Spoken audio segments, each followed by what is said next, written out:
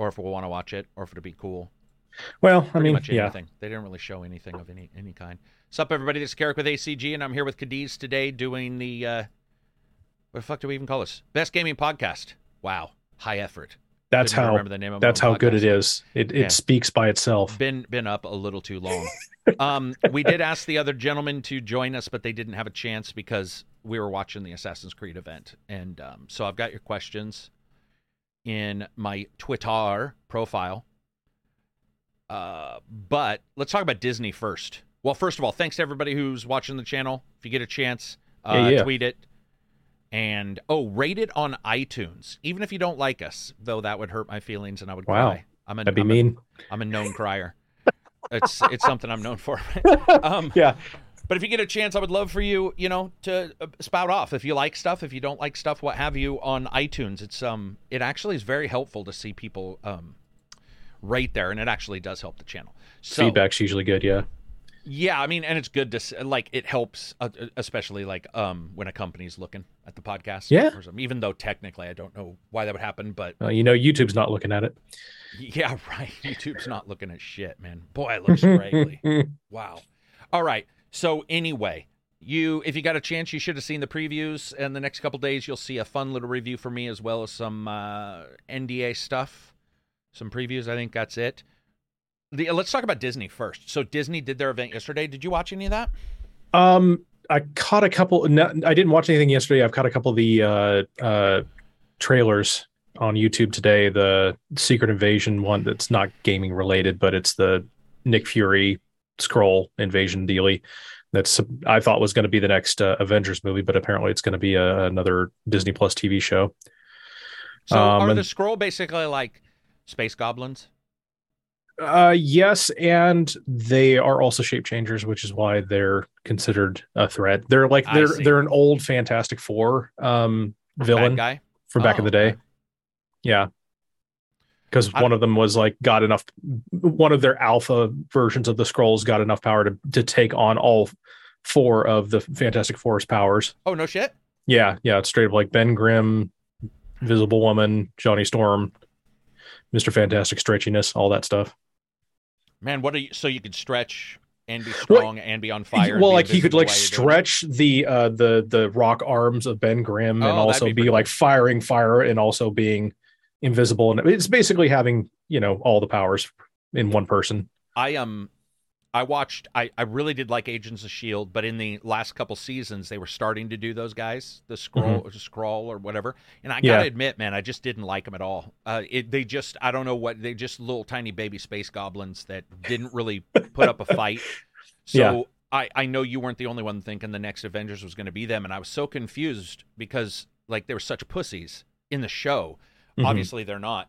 They didn't do a very good, and I'm not talking bad about Agents because I actually adore Agents of S.H.I.E.L.D. I actually think it's very fun to watch. But I'll have to, I don't know if I'm interested at all in the Nick Fury TV show or anything. We'll have to see. I don't know. They just don't look super interesting. But talking about Disney and looking at their stuff, one of the problems Disney did was they had a long show and then they had CGI for the Disney car racing game. Then at the very end of that trailer showed gameplay, and I'm like, dude, your stream is already only 30 minutes long. Don't waste my time with CGI. Eating up a whole lot of it with that, yeah. Yeah. Disney was sort of there wasn't really much on that show at all. I mean, they weren't trying to say it was going to be the end of everything, which is sort of what Assassin's Creed was trying to do, which was a letdown a little bit. But yeah, with Disney, there was this weird thought process of I thought they were going to show Star Wars from Amy, or Star Wars from Sundance, Amy Henning or whatever, and they didn't show that. I mean, they didn't show anything that really mattered. They showed a little bit of Spider-Man 2. Did you see that at the very end? For about 0.2 seconds, they show Spider-Man with his tentacle suit, the one with the spikes that I think we saw in the first Spider-Man movie. Maybe it's Iron Spider or something. Mm-hmm. Yeah, that derivative. I mean, the honest truth, dude, is if I was making Spider-Man, I would continue the story of all three Spider-Men. I just think that'd be amazing. Imagine a 3-person co-op game where you could be Tobey Maguire, Andrew Garfield, or Pumpernickel, whatever his fucking name is. The new guy. What's his name?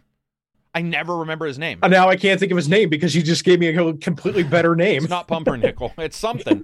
I like him too. Tom Holland. Yes, not Tom Hardy. Tom Harding would be weird. Tom all ripped like Bane. Well, Just I mean, like, I'm Spider-Man. No, but he's Venom, so I mean that also kind of awesome. works too. Yeah, so. true. But Tom Holland. Tom Holland, right? Yeah, I like him a lot. I think he's cool. I think he did a good job on his movies. So, they're not doing that. They're continuing with the typical stuff they have, which is fine with me. I don't know if this one is, as far as I know, it's not going to be multiplayer either, which sort of sucks. I just think it would be great to be like, here's two Spider-Men swinging around. Mm-hmm. Spider Pig. Did you see the Spider Pig DLC? Spider-Man? That's what you want. Did which one? Which was Kermit the Frog? No, did you see that shit, dude. What? it rocks, and the animation awesome. looks perfect. It's ridiculous, and it's a mod for Spider-Man, which is what everybody said was going to happen. They were like, "I'm gonna have to buy that game again just for the mods." Right. Damn dude, the mods are insane already. In that game. They're insane already. Well, and I do want the cutscenes. Like it is Kermit the Frog. The only thing, of course, is he doesn't have the voice. If somebody found the voice files and used like AI, Kermit the I'll even Frog take like here, that would be amazing. With great power comes great responsibility. Yeah, dude, can you imagine? And his downtone. And his downtone on every responsibility. You know, he always sounds a little mopey, right? Like, well, he's got a lot of, he's got a lot in his mind. The shit out of him whenever the camera stops. Wouldn't it be awesome to do a behind the scenes of Miss Piggy and Kermit's life, and be, with the announcer, that's like in 1987. Miss Piggy. That'd be amazing. No, she's playing Mary Jane. That's another mod. Yeah, no shit. Wait, is it another mod? No, oh, dude. I haven't looked, but I mean that would make sense. If Miss Piggy replaces, if I'm a mod maker, that's what I'm doing. Oh, of course. Miss Piggy, and imagine like now Countula or whatever. He's also in that one, right? Too in the Sesame Street. Count, the Count. 10 the custard Count. cream-filled pies. Yeah. Can you imagine putting him as Fisk or whatever? Oh dude, man! I think we've come up with our own subgenre of awesome. We're doing, the Amazing Sesame Street. That would it writes itself. I would play that game. I would pay like full price for that game and just flip mods. Oh my god! That'd be awesome. So we got through the Disney thing, and then we watched Assassin's Creed. So in Assassin's Creed, we had good and bad. They announced Mirage, but they didn't tell you until the very end. Mirage is even after the other two games. So you're looking at 2026. What my assumption is, at least what they're showing, is that you can take any assassin into any game. Most likely they'll start to do remakes or they'll start to do engine change. So maybe you can have Jacob in Assassin's Creed 1. That certainly seems like one idea. And then the other was side mission kind of things where you can jump in as these assassins. Mirage wasn't as interesting as I thought it was going to be. Then there was there was Jade, which was the mobile one. Right. Which is China. Interesting because that's the only one out of all of them you can make your own assassin. I wonder, and they touted that as like a major feature. No, you know why it is. Right. Because China. Oh, okay. I bet you $100 billion that one of the ways to make sure it doesn't impact, because the same thing happened to Matt Damon in that one where he did the Chinese movie about the emperor or whatever. The Great Wall. I think Great Wall or something. Or whatever. Yeah, where they had all these kind of issues. I absolutely think that the Assassin's Creed guys were like, hey, let's just make it so that, there's nothing they can point and be like, we don't want this. We don't want this that. is unacceptable. Right. Yeah. But why not doing that for Jade? For any Assassin's Creed game? I mean, why is that? I mean, character creation is not a new concept. I mean, even if you have to limit it because of the mocap or the VO that your character's going to have, do it like, granted, Mass Effect is a bad example because pretty much anything that wasn't the default Shepard, be it male or female, looked less than optimal because of the mocap and the voice acting. But at least you had the option if you wanted to. Yeah, it might be mocap because now that I think about it, Canute looks like Eivor. And the female looks like the female version of Eivor. So yeah, maybe it is the mocap, something about not wanting, it not working perfect. And maybe with Jade, it's a mobile game, so it's less important. Yeah. And then there was Red, which was a dude landing on a house, and it was like Japanese Assassin's Creed, but that's it. That's all we got. And then I think it's actually going to be an issue. And I thought about this prior to hitting the call to you on Zoom. But I think there's a super high chance that if you look at the dates, Ghost of Tsushima will come out the same year. Now I'll have to see because they said it's out a ways. But yeah, in the future. Yeah, like the idea of Ghost of Tsushima sort of kicked the crap out of a lot of people. Were like, why do an Assassin's Creed in Japan? They're gonna have to change a lot to keep up with Ghost of Tsushima because that game really has a lot of positives. I think it's good. It's like make that competition, raise that bar. I mean, the most of the Ubisoft presentation around Assassin's Creed was like, oh, you know, we built these tools to be innovative to show what you couldn't do in games at the time. Like, great. And now we move forward. It's been, as you say, 15 years. Where's the next innovation? Start pushing the envelope, and having competition, I think, will help force that one way or the other. So we've got the expansion to Ragnarok in chapter supposedly this year, it said. Yep. And then next year is Mirage. Right. And then they didn't give a date. Mirage is at least from what I understand, Mirage is just the DLC that was playing for Ragnarok, and they turned it into its full game too. So, which is why I think they can get out in 2023 is the only reason they can pull that off. Yeah, and it's going to be late 2023, I bet. Yeah, and the idea of having it be like, I think they said 20 years prior to Valhalla was what they said. So, or maybe after, but I think it was 20 No, years I think prior. it was before. It's before because they talk about like you're playing a character you meet in Valhalla. Yeah, so yeah, right, Basim. Yeah, right. Yeah. Isn't that okay, so that makes sense. It is what it is. Like it looked I mean, that's the problem is they just showed a lot of CGI. A lot. So it was really hard to get an identification of like exactly what those games were going to be. I'm going to answer Assassin's Creed questions here real quick. Let's look at the profile. So we got, let me look at the first time I asked this. Okay, here we go. So one question is, what's the like? Oh, okay. These are all kinds of questions. Let me hit these. I'm going to check Assassin's Creed questions first because those are all not Assassin's Creed questions. Relevant. Let me look at. Here we go. I've got a question. Let's see if anybody asks Assassin's Creed stuff. Creed. Nikita says, who thought it was a good idea to name drop so many Assassin's Creed titles without showing gameplay of at least one of them? Who wants an AC hub where you can play different AC without quitting AC? Why? Just why? I get what he's saying. Yeah, it is sort of weird that like Infinity, which is way out. It depends. I don't think Ubisoft will. I mean, they've already got the Helix codes, right? Or the Helix money.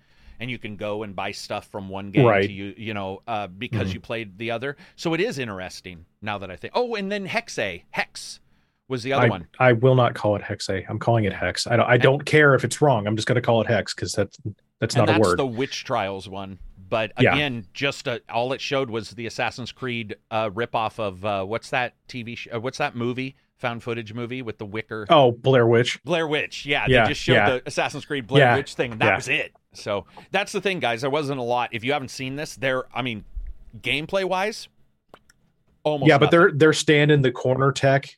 It's going to be so much better than it was in Blair Witch. I'm telling you right now. Yeah, right. Yeah, it'll look real. It'll look like a really standing corner.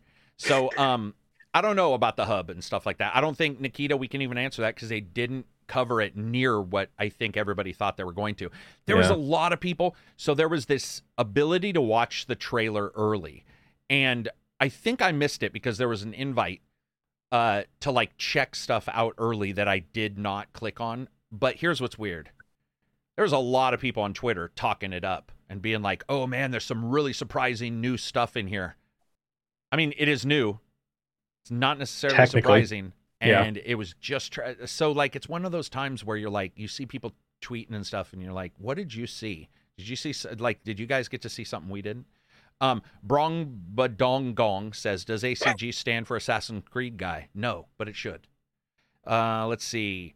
Gabriel says, why they didn't show at least a gameplay of Mirage. In Origins, they showed a whole extended gameplay, 2 hours for nothing. Yeah, maybe they're not as far along as they want to be with that, even though they're trying to hit a 2023, benchmark. I mean, that said, you would think they would have something if it was originally designed to be DLC for Valhalla. They should be using that engine and could at least have a working framework. And not to downplay either side of this, but doing a quote walking the walk of that character walking through Baghdad, since they're talking of Baghdad as a vibrant city, show that. Yeah. Show the vibrancy. Yeah, these events, I mean, and also the month that this came out, there's no I'm looking at it's an odd choice. And I'm trying to think of why they thought doing, I mean, it is 15 years. They did say that was the main thing, but at the same time, like the other stuff that they showed wasn't 15 years. It was like for other, I don't know. It was a weird event. It was almost like they didn't have enough for one event. So they took 3 events, mini things, and put it together. They did show Division, which, dude, the amount of support Division 2 gets is like, did you see all that shit? It was just thing after thing for Division 2. Heartland I coming. haven't gotten back in yet, but that's a game that I'll step away from for about 6 to 9 months, and then I'll get back together with my brother and a couple other guys he knows, and we'll play that for a few months and just wring the fun out of that game. And not to say that there's, it's fun. But you just experience enough of the content that it's okay to stop. Right. Because I mean, we're recycle grinding to get better gear and to get to the new content. In a lot of cases, and I don't say this like it's over grindy. It's just you have to put in the work to get to the thing, and so we do that. We get the thing. I'm like, oh, that was fun, and then we challenge it until we move on to play something else or something else comes out. So it's a good side game. It's a good B-side game for in between games. Yeah, it's one of those games that I just don't return to ever, which is too bad because I like it. I think it's good. It's a very D&D with guns sort of thing. Yeah. And I just don't like in-game grinding for anything. Yeah. I want quests and I do understand that there's like persons of interest you kill or something in Division now. So that's very cool. It's the mechanics behind it sometimes are a little convoluted, but yes, that does add a little bit. Mean? In so much as like how you track them down, how you find them. There's some that just are in the world, and those are fun because you just stumble across them like, oh, hey, things are popping off over here. And then there's other ones that are hunters that you get mass drops from, but in order to get them to appear to fight them, and they're super hard, you have to go through like a scavenger hunt of things to do. Like, okay, you need to shoot these sequence of windows at this time of day to get them to appear. And when you do, then you start this battle with them. And it's very odd. And it's quote logic breaking, but at the same time, it's like, it's a fun activity to do that has, cosmetic gain to it. But it is more content. My desire to play has dropped to zero. I know. This was like, as I was explaining, like, he's not going to be so weird. Nope. Yeah. It is very odd, but like the playing card, other ones, which are the ones that happen ambiently in the world, those are fun and make sense in the world. Yeah. And that is a good driving force to kind of keep you out wandering around, kind of thing. Weird. I didn't know that was a thing. Kevin says, codename Hexe. Think that was something to do with witches, a coven of witch assassins. It was probably witch trials, witch assassin. I mean, who knows if you're a witch? I can't see the assassins going after witches. No, I think you would be blamed as a witch, and with the religious side of that in historical setting, that would be where the Templars would come in to be persecuting the quote witches. Yeah. Yeah, that was definitely an odd one. I actually think it could be a very cool game. We'll just have to see, man. Because like, it's one of those times where I turned it on and I started watching. I was like, I have no clue what they're trying to get across. Mm-hmm. I mean, because technically they could have. I mean, I don't know. They just should have. They just should have shown stuff. Like they just should have. Actual gameplay, yeah. It would have helped a bunch. Did you? Is the fire or the smoke and fire getting to you guys where you are? Oh yeah, absolutely. Yeah. I had to wear an N95 mask when I went to walk today. It's very orange outside, and the sun is completely red, which is like very odd to see. It's very Superman. It's like Krypton, red sun, Superman kind of thing.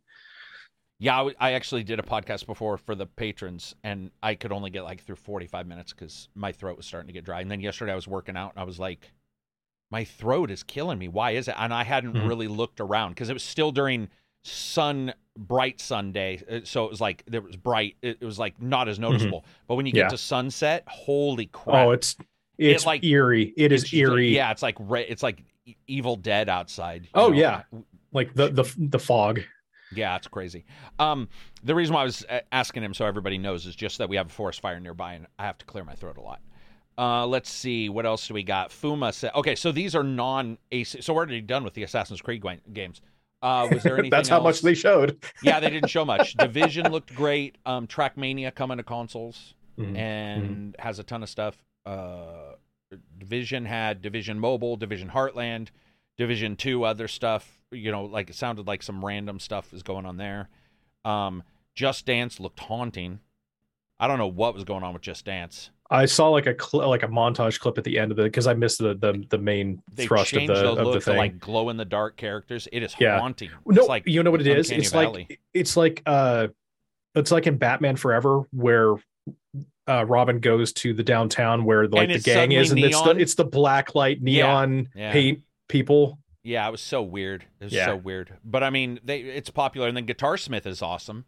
Guitarsmith is very cool, you know, because that's actually real guitars.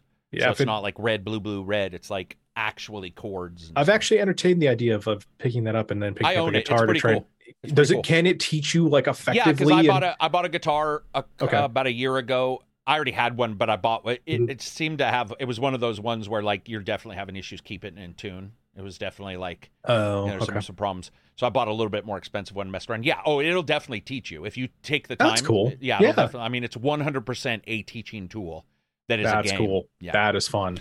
Fuma says, what's the least talked about aspect of being a content creator from your perspective?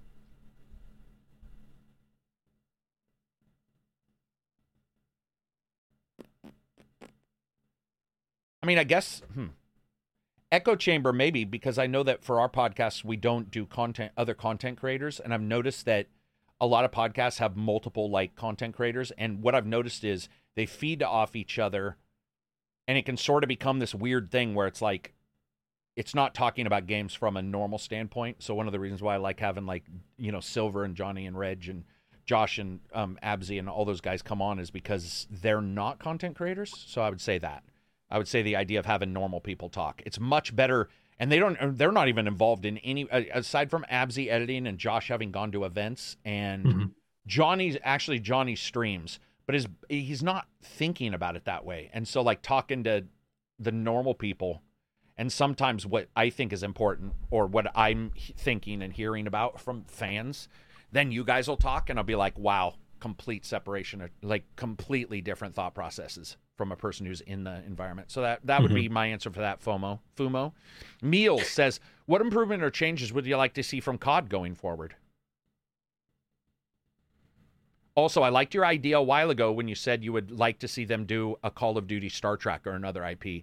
Yeah, I personally feel that Infinite Warfare, the space one, was a good attempt at trying something out of the box. So what could Call of Duty do going forward? Just like Madden, don't make it annual. Number one. And fix the AI. I think the AI in the campaign in particular is just basically almost binary. Like if it sees you, have you ever tried to play that on the hardest difficulty? Because they're almost instant shots. There's no variability a lot of times in how good. So if you crank the difficulty, it's just like shabang. And they're just aimbots. Yeah, in a way. And I think it would be better. I don't want an Arma, but it would be cool to have them have a little bit of variability in there. Yeah. Let's see. Evan says, in your opinion, what's the most disappointing gaming publisher as of the recent past 5 years? Nintendo. But that's just because they haven't updated the Switch. Nintendo first party? Yeah. Well, I just mean like Nintendo as a whole. They don't do any deals. They never drop the price of their shit. They're fucking, they're still just regurgitating stuff, and they just don't seem to offer very much. But not as a first. I mean, they have some good games. A disappointing publisher? Who's like I think Square. Specifically around their treatment and support of third-party developer or Western developers. Specifically, I think they're, they send them out to die. They don't advertise, and then they say, "Oh, well, they didn't perform very well." It's like, well, you kind of made it so they couldn't. So they're the girlfriend that just absolutely consistently complains about shit they never told you that you should do. That you had no clue about because you're off trying to fix other things. Day. Are you sure? Yeah. Okay. And then we won't do anything. You didn't get me anything from, and you're just all wow. But even worse than that, they don't even tell you it's Valentine's Day. It's like, or they don't even tell you that it's I don't a like special holidays. I don't like anything blanket. with a day, with the word day in it. And you're like, okay. And they're like, why don't you specialize my life? Yeah, dude, Square's rough, man. Yeah. They're rough. And I think they sold most of their Western stuff, right? Yeah, that's why I'm hopeful for those studios. Eidos, it's like, hey, get out from under them and, see what Eidos can do. Outriders is still with them, right? Or is it not? I think Outriders is still the developer for Outriders. I don't think it's I can't even remember. I haven't visited Outriders in forever. It's not People Can Fly. Is it People Can Fly? I think it is People Can Fly.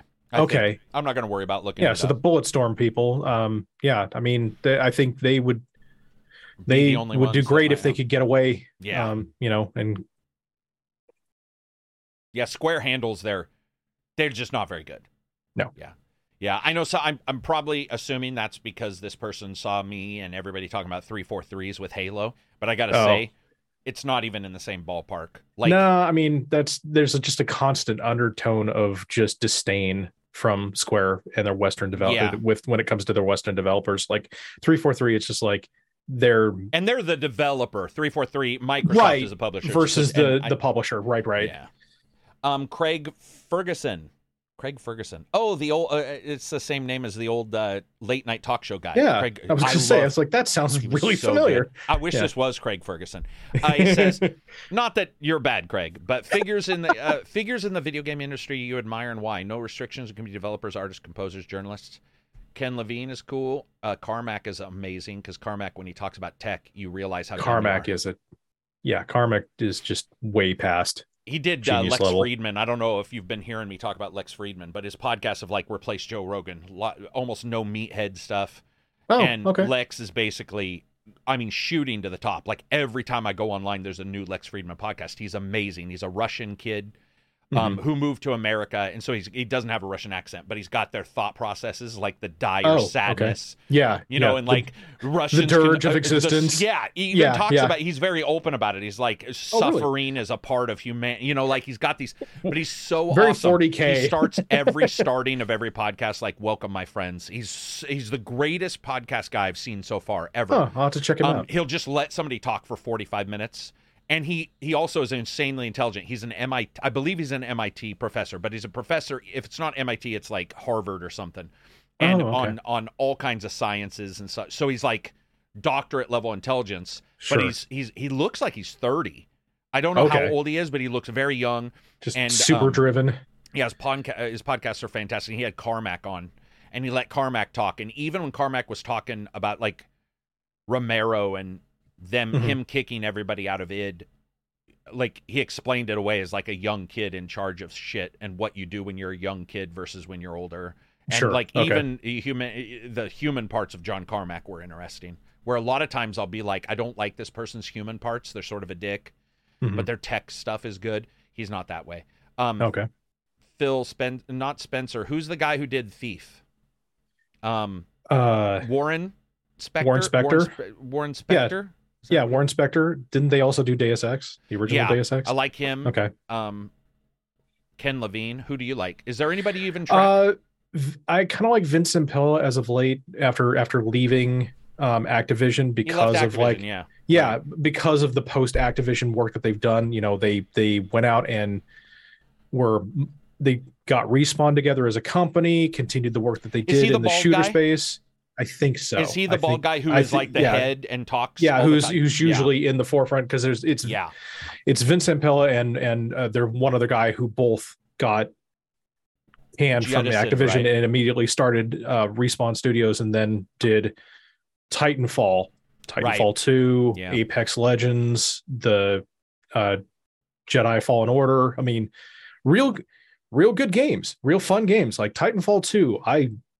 I didn't play much of the single player. As a person, I think that they just the fact that they took what would be on the face of a major loss of being like, hey, you're getting jettisoned from the biggest company in the shooter space. You know, your Call of Duties, the people who make and have defined the first person shooter since Doom, basically, and then, you know, landed on your feet, took a new company, shepherded it in, and then became household name with your own work and job that you've done with that space and that genre, and to never compete directly, right? and yeah, just basically, yeah, that was weird. And then, okay, we're going to be successful over here now, right? I vaguely follow the Housers, although I don't know if they're good. I don't think that they're really great people per se, but I think you can't build a monolith like GTA without knowing your shit, quite frankly. That, and then, well, I followed the Doctors for a while until they were no longer with BioWare. True. So no, you were right on that one. The Doctors were fun to hear because they came from such a different thought process, right? And like you get your Jade Empires, your KOTORs, your Mass Effect, and then they're like, okay, well, we're gonna go make beer now. I'm like, that's wild. That sucks, but I get it. Yeah, I had forgotten about the Doctors. They're very cool to hear talk. I mean, they're like, I know one said he does beer brewing, and he really doesn't even want to talk. Like, I think he's occasionally now, but for at least a year or two, people were asking him. He's like, dude, I'm done. I don't want to talk about games. I want to talk about beer brewing. And I'm like, dude, that's pretty cool. I've moved on. It's almost like remember when Michael Jordan played baseball for a year or two? Yeah. But even though he went back, it's just cool to have somebody be like, oh, I'm not doing that anymore. I'm doing this other thing to just see if I like it. I think that's I think it's sort of a dream that we all have, that we would be able to uproot and just be like, I'm switching everything. Well, also to not be singularly defined is also kind of nice. Yeah. Especially for that. When it comes to like, other than that, I also like the guys who do GTA. You do have to, I mean, sometimes you bring up like if they're good or bad people. But even with the people I do like, I don't know what they're really like. That's true. Rumors. I've had right. Well, speaking of this, we talked about this after last week's podcast, where I found some stuff out about the job I used to work at, and you were telling me about what had been said, and I was like, what the. Like, completely, just some dark stuff. Completely, absolutely a lie, at least from what I was told. And so you're just like, whoa, okay. Well, if that can happen to me at a podunk place, then it can happen to like any. And I already knew that, but it was interesting that it was just happens to be at a time where we were talking about like people's lives, and somebody will say something about them and what they did behind the scenes. And you're like, I'm not saying that they didn't, but I've now seen both sides. It is possible that what's being said isn't always the full truth. In fact, I think that's probably 99%. Usually somewhere in the middle. Let's see. Looking here on Twitter to see if anybody. I did say my dog puked on my floor during the last dance video. Did you? Were you in the podcast when that was happening? When I was watching? Yeah, no lie. Lau, right when the last dance, weird people came on. I heard Lau just ha ha ha, and it just kept going, and it kept dancing. I looked over and he pukes right as those guys were dancing on the screen. I was like, perfect timing. Perfect. Ghost Rider's trending. Is there a new Ghost Rider? If it doesn't have Nicolas Cage, if it doesn't have Nicolas Cage, I'm not watching it. What if it was Ghost Rider the video game? I'd play that. That'd be fun. Well, but like which Ghost Rider though?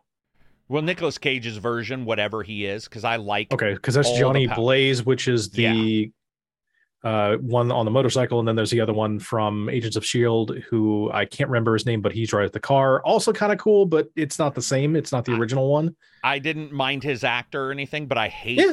I don't like that version of Ghost Rider. It was too emo for me. It was too like, this bad thing happened in my dark past. Nicolas Cage can't do that because he tries, but it's always Nicolas Cage. It's almost like when Jim Carrey tries to be serious, it takes you a while because you're always expecting him to be like, yeah, he's going to drop the joke. Yeah, there's something's going to break. And, yeah, exactly. Yeah, and he turns out great. Ventura. I mean, he's done a couple amazing serious movies. Yeah. Sunspot on the Endless Mind, or whatever the fuck that was called. Sunless Mind. Sunshine in the Mind. Whatever. Sunshine of the Spotless Mind or something like that. Yeah. I was close. I was Sunspots. Sunspots in the Mind. Yeah. But yeah, it is hard. I would love to see a Ghost Rider game, though. I think that would be awesome. So looking here at some other things people are talking about, we're going to make this one short so that people know, because I've already done 2 podcasts and I have a bunch of shit. All the podcasts. Let's see. There's not a lot. This is interesting. There is not a lot of people talking about Assassin's Creed. I think that probably did not turn out the way a lot of people were hoping. Harrison Ford showed Indiana Jones footage while we were doing this. 5? Mm-hmm. Okay. Is it him, or is it going to be? Oh no, it's him. Yeah. Oh, it is literally him. Okay. Yeah. I mean, at some point, dude, you got to be done. Harrison Ford's got hurt a lot. I think he's. I was going to say at some point, man, he needs to be in a museum. Yeah. And the thing about Harrison Ford, and speaking of this, I would love to see Indiana Jones games, like Tomb Raider games, but be Indiana Jones. Even though Microsoft had that one teaser. I know. And haven't heard anything about that since. Dude, that Indiana Jones teaser has to be 4 years old now for the Microsoft. Yeah. I can't remember what company. Yeah. I would like to. I mean, that'd be fun. Yeah, I have no issue with that too, because like Nathan Drake, is pretty much done, right? I mean, they've stated that's. Well, they're talking about remaking the original, so yeah, it's not like they're bringing up a 5. So I guess remaking the original would help, because the control in Uncharted 1 was rough. Remember, I think it was you and I. Sponge. Weren't you and I at work playing that? Yeah, because there was a PS3 there. Yeah, and we're like, this is. Yeah, it's rough. This is not good. It was a little tanky in that first one. Second and third really shored that up. They became some of my favorite games, but that first one was like, I don't know, that DLC you had for the side characters, I forget their names. That Lost was Legacy is that's fun. Yeah, I enjoyed that thoroughly. Claudia Black and is it Bailey who does the voice for Nadine? It might be Laura Bailey. I just know Claudia Black because I'm such a fan of hers. Like I know that she's the one who does it. Did you see her new movie? No. What movie? Claudia Black. I believe it's coming out this fall. It's about it's one of the ones like Sunshine, the space movies. Mm-hmm. It's sort of the more eclectic. Doesn't look to be horror, more to be psychological. I believe she's directing it too. I could be wrong on that part, but yeah, in the middle of the night one night, I was scrolling around. It was like I was looking up Claudia Black because I think she was on SG-1, and I wanted to see what else she was working on. She's one of my favorite actresses, man. She's like awesome. One of the best characters in Farscape. Oh, dude, enjoyed that show. Farscape. Now there's a show that if they remade it and didn't use CGI, which of course would be too expensive, but practical effects on that level, no, not again, dude. I would just rewatch it if it was just Ben Bowder and her again. I think their chemistry is so good that when you watch SG-1, they work together in SG-1 for 4 seasons, and you just buy off on it instantly. Like they could do that, and it's just mostly revolving around something to do with their kid at the end of the Peacekeeper Wars. So I would definitely watch. God, yes. I would watch that. Yeah, dude. Sometimes you'll see like Moonlighting had it, but then you find out that like Sybil Shepherd and what's his name hated each other. Castle had it, and Nathan Fillion and Stan Yakata hated one another. Okay, at least in the last couple seasons, but you could sense it with Moonlighting. They were snarky all the time, so I don't think you were. I mean, they were snarky in Castle, but I could sense there was some dislike. There's something about it, almost like where you're acting but you can see they don't even want to look at each other, like in the actual show, where Ben Bowder and Claudia Black in Farscape, you were just like, dude, and then you find out later they loved working with each other, like they genuinely thought that they both respect each other and had a good time at a job that probably wasn't. I think that's why I never finished Sons of Anarchy, because of hearing about how much by the end of the show they hated each other. It's like, man, that is just depressing. Well, they didn't hate each other. Reason. It was only what's his name? Hellboy hated them because they treated him like Rob shit. Perlman? And they buried the hatchet. Did you see that? Oh, did they really? Yeah, there was a picture. I didn't know that. Well, it wasn't with Coonan, who's sort of a jackass. Anyway, it was with Tig, the actor who plays Tig, the Irish actor with a scar on his face. I love him. In everything he's in. Yeah, Tig and him are already best friends in real life. Oh, okay. And then there was a picture on Twitter of Ron Perlman with them, and so, he may have even said buried the hatchet or something. Very cool. Yeah. Yeah. Okay, But yeah, that's awesome. So if people know what we're talking about, it was like season 4 or 5 of Sons of Anarchy when the main lead Hoonan or Coonan or whatever his name is was told that that he was supposed to hate Ron Perlman, and he decided as an actor as a person to not talk to Ron Perlman for It's an like entire that year method without acting telling thing. him. I hate that so much. Dude, I hate that concept. It's what a jackass. And not only that, but I remember reading Ron Perlman's biography. Mm-hmm. And it was a great biography. And then right at the end, he states, if you're wondering why there's no Sons of Anarchy content in here, and then he's pretty respectable about it, or respectful. But he's like, they stopped talking to me. I found out later, blah, blah, blah. And I was reading that at the end going, wow. Like, you're a cock. Like, you are a, like, if I found that out, I mean, I would want to punch them in real life. Right. Like, I would, and I'm surprised the directors didn't say anything, because you got to figure the directors are, would watch and go, what's going on? These guys were all friends, and now this one guy won't talk to them. One also put 2 and 2 together. Like, if the director told that character, like, hey, your motivation for this is that you hate, then you hate he would Ron, picking up on it. And it's like, maybe, and it's just interesting, like, they chose that, like, if they chose that choice of words of like, you hate Ron, and the person took it as, oh, okay, I actually hate Ron as a person, and that's going to motivate me. Like, no, you hate Ron Perlman's character. You're an actor. This is not real life or the real world. Put your fucking man pants on. It's called acting, not okay.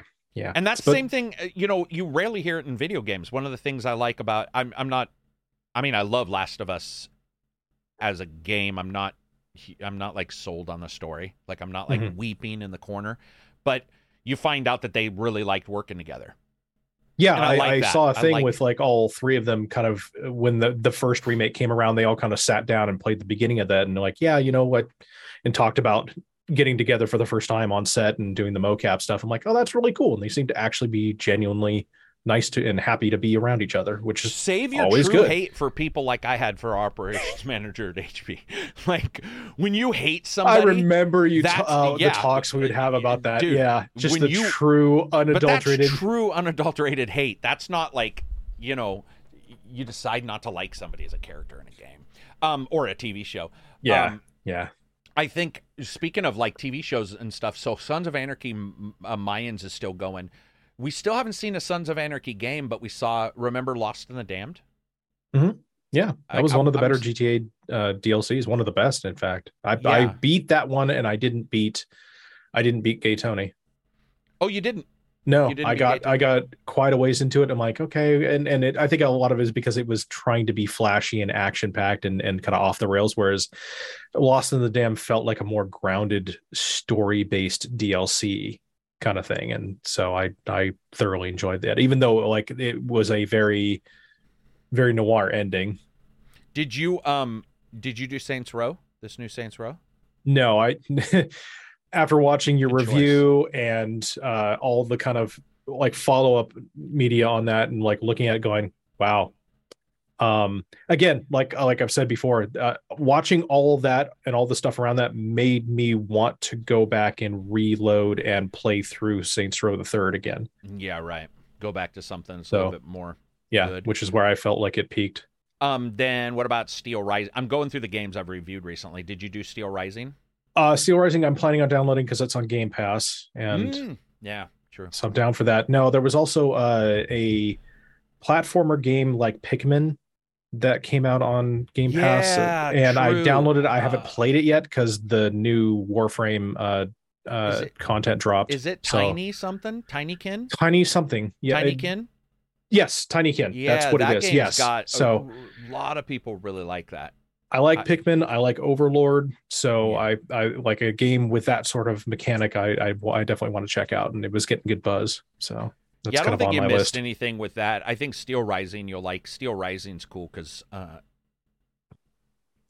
like chicks with big hats. I guess I don't know.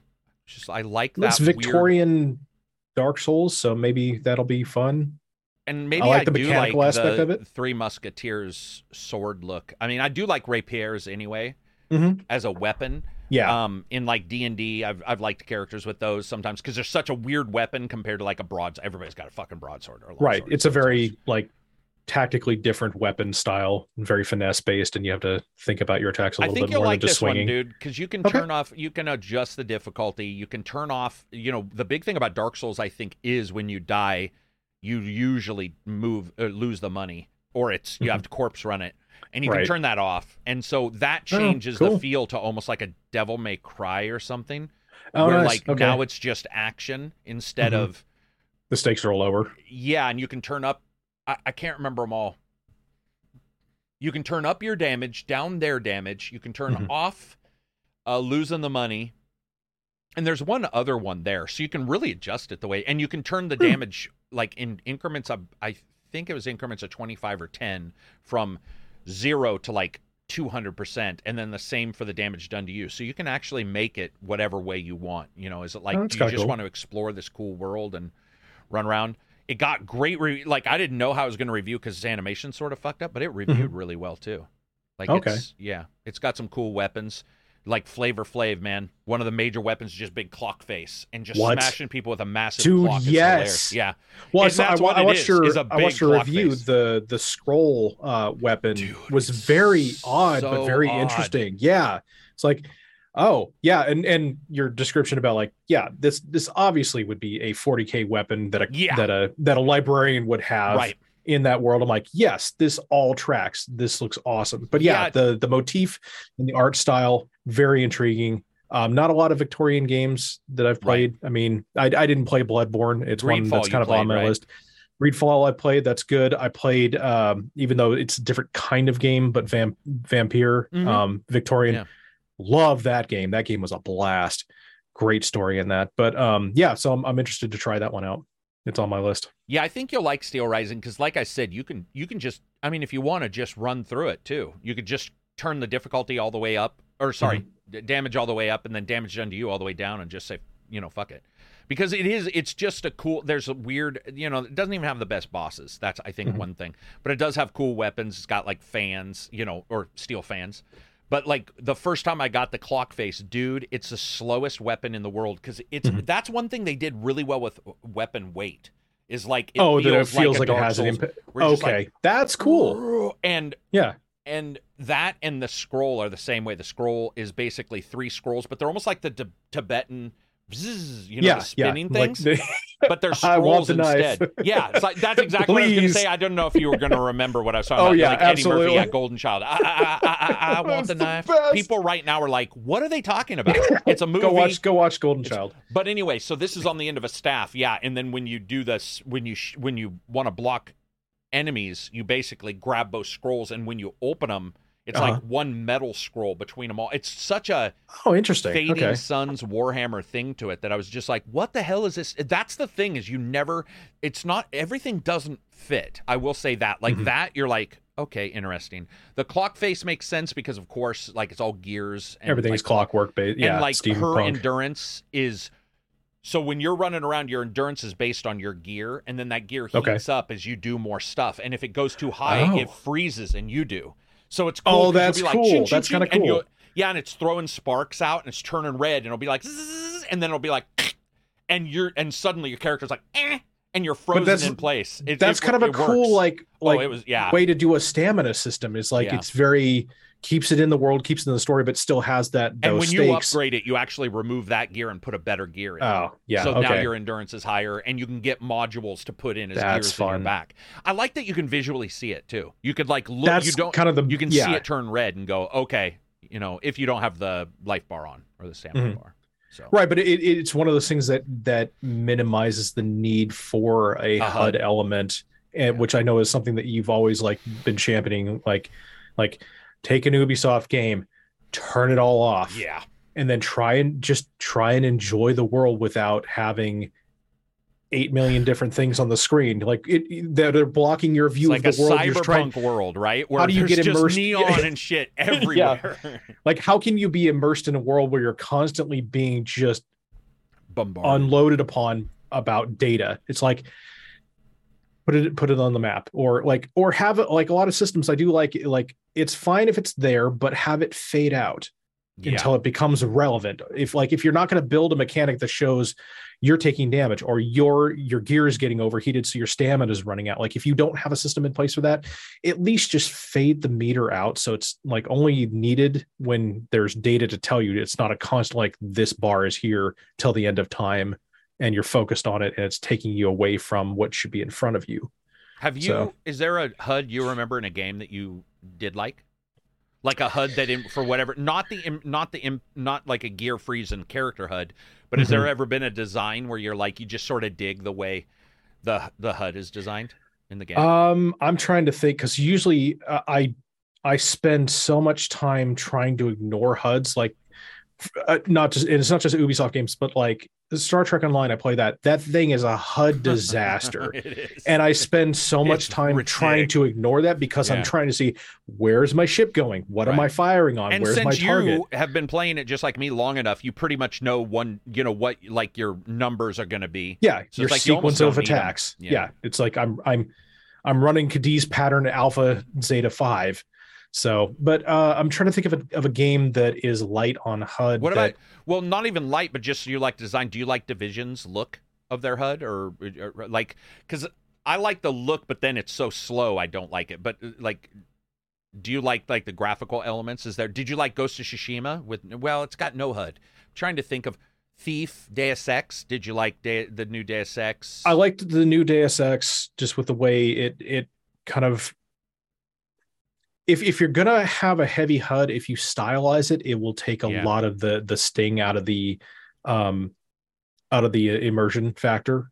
That I will say. So if you as a designer, you have to, if you want to have a HUD, and you don't have the resources to build it in the world, if you can at least stylize it, it'll go a long way. Because I mean, how many space simulation games where like there's not really a HUD, but you have so many different like things on your ship console. I mean, well, but it's just like, at least you stylized it to where it makes sense in the world you're in. Like, yes, I have a bazillion readouts in Elite Dangerous, but that's because I'm literally on a ship. What needs to tell me, like, fuel's here, radar's here, you're coming up on proximity over here, and here's your map over here. So it's like it brings that HUD into the world in a realistic and a way that makes sense, and not only stylistically but also functionality. Did you play Dead Space? Yes, the horror games. Did you like that? The having that on the wrist, and then also the health bar on the back. That was I thought was a great way to have that HUD element, but again, have it be stylistically in the world. So I definitely enjoyed that. It felt less intrusive. I like, even though for whatever reason, no, I wouldn't say I like it. I cannot remember, which I think is a sign that it's good. I cannot remember the HUD for Gears of War. And so the only thing I do remember is you can watch the timer for the time reload. Yeah. But I can't tell you anything about the HUD, so I think overall I probably like the HUD for Gears of War. And Halo, I like being in the helmet in the Halo games. I like the sort, you can like, I don't know if they've turned that down much, but I know in some games it's a little more noticeable, and then some games it's a little less noticeable that you're in a helmet, and I sort of dig it. And then ODST had remember, because ODST, you're people. You're not Master Chief, so they did change Spartans, that up a little bit. Yeah. Republic Commando was another one where you had a helmet, and a lot of the stuff was done through that, and like the command functionality when you took specific when you took specific damage from enemies, you actually had damage to your helmet that had to be repaired. So just little things like that. If you're going to have a HUD, build it into the story, the lore, the environment, it makes it that much better. Yeah, I'm trying to think. I think also with HUDs, I do like Ghost of Tsushima with the wind. But what I found out recently when I was replaying it, I have a problem with that game now, and that's that in a lot of games, if you need a HUD reminder, you can hit a button or there's a radar. That game doesn't have one. I think it's swipe up on the PlayStation to get the wind to kick in. Yeah, I found myself doing it too often. Oh, really? Yeah. Okay. And I was like, oh, interesting. I don't know if maybe it was the location, and I'm just remembering this now. But I was replaying it, and I was like, oh shit, I'm brushing up more than I thought I was when I was originally playing it. So I don't know if that just indicates that maybe it doesn't hold long enough, or maybe the wind is... Oh, I do remember in Ghost of Tsushima, there were a couple times where I'd swipe up, and the wind didn't appear to be going in one direction to lead me. It was sort of like where I had to go... Oh, where's like, the wind is there telling a me to go? turn, or is it or something okay. like that. I remember. Okay. But overall, I like the wind. I thought the idea of the wind was awesome. I'm trying to think of like God of War's HUD. That's pretty minimal. That being said, but it's minimal, but also the FOV is so minimal as well that where would you shove a HUD into anyway?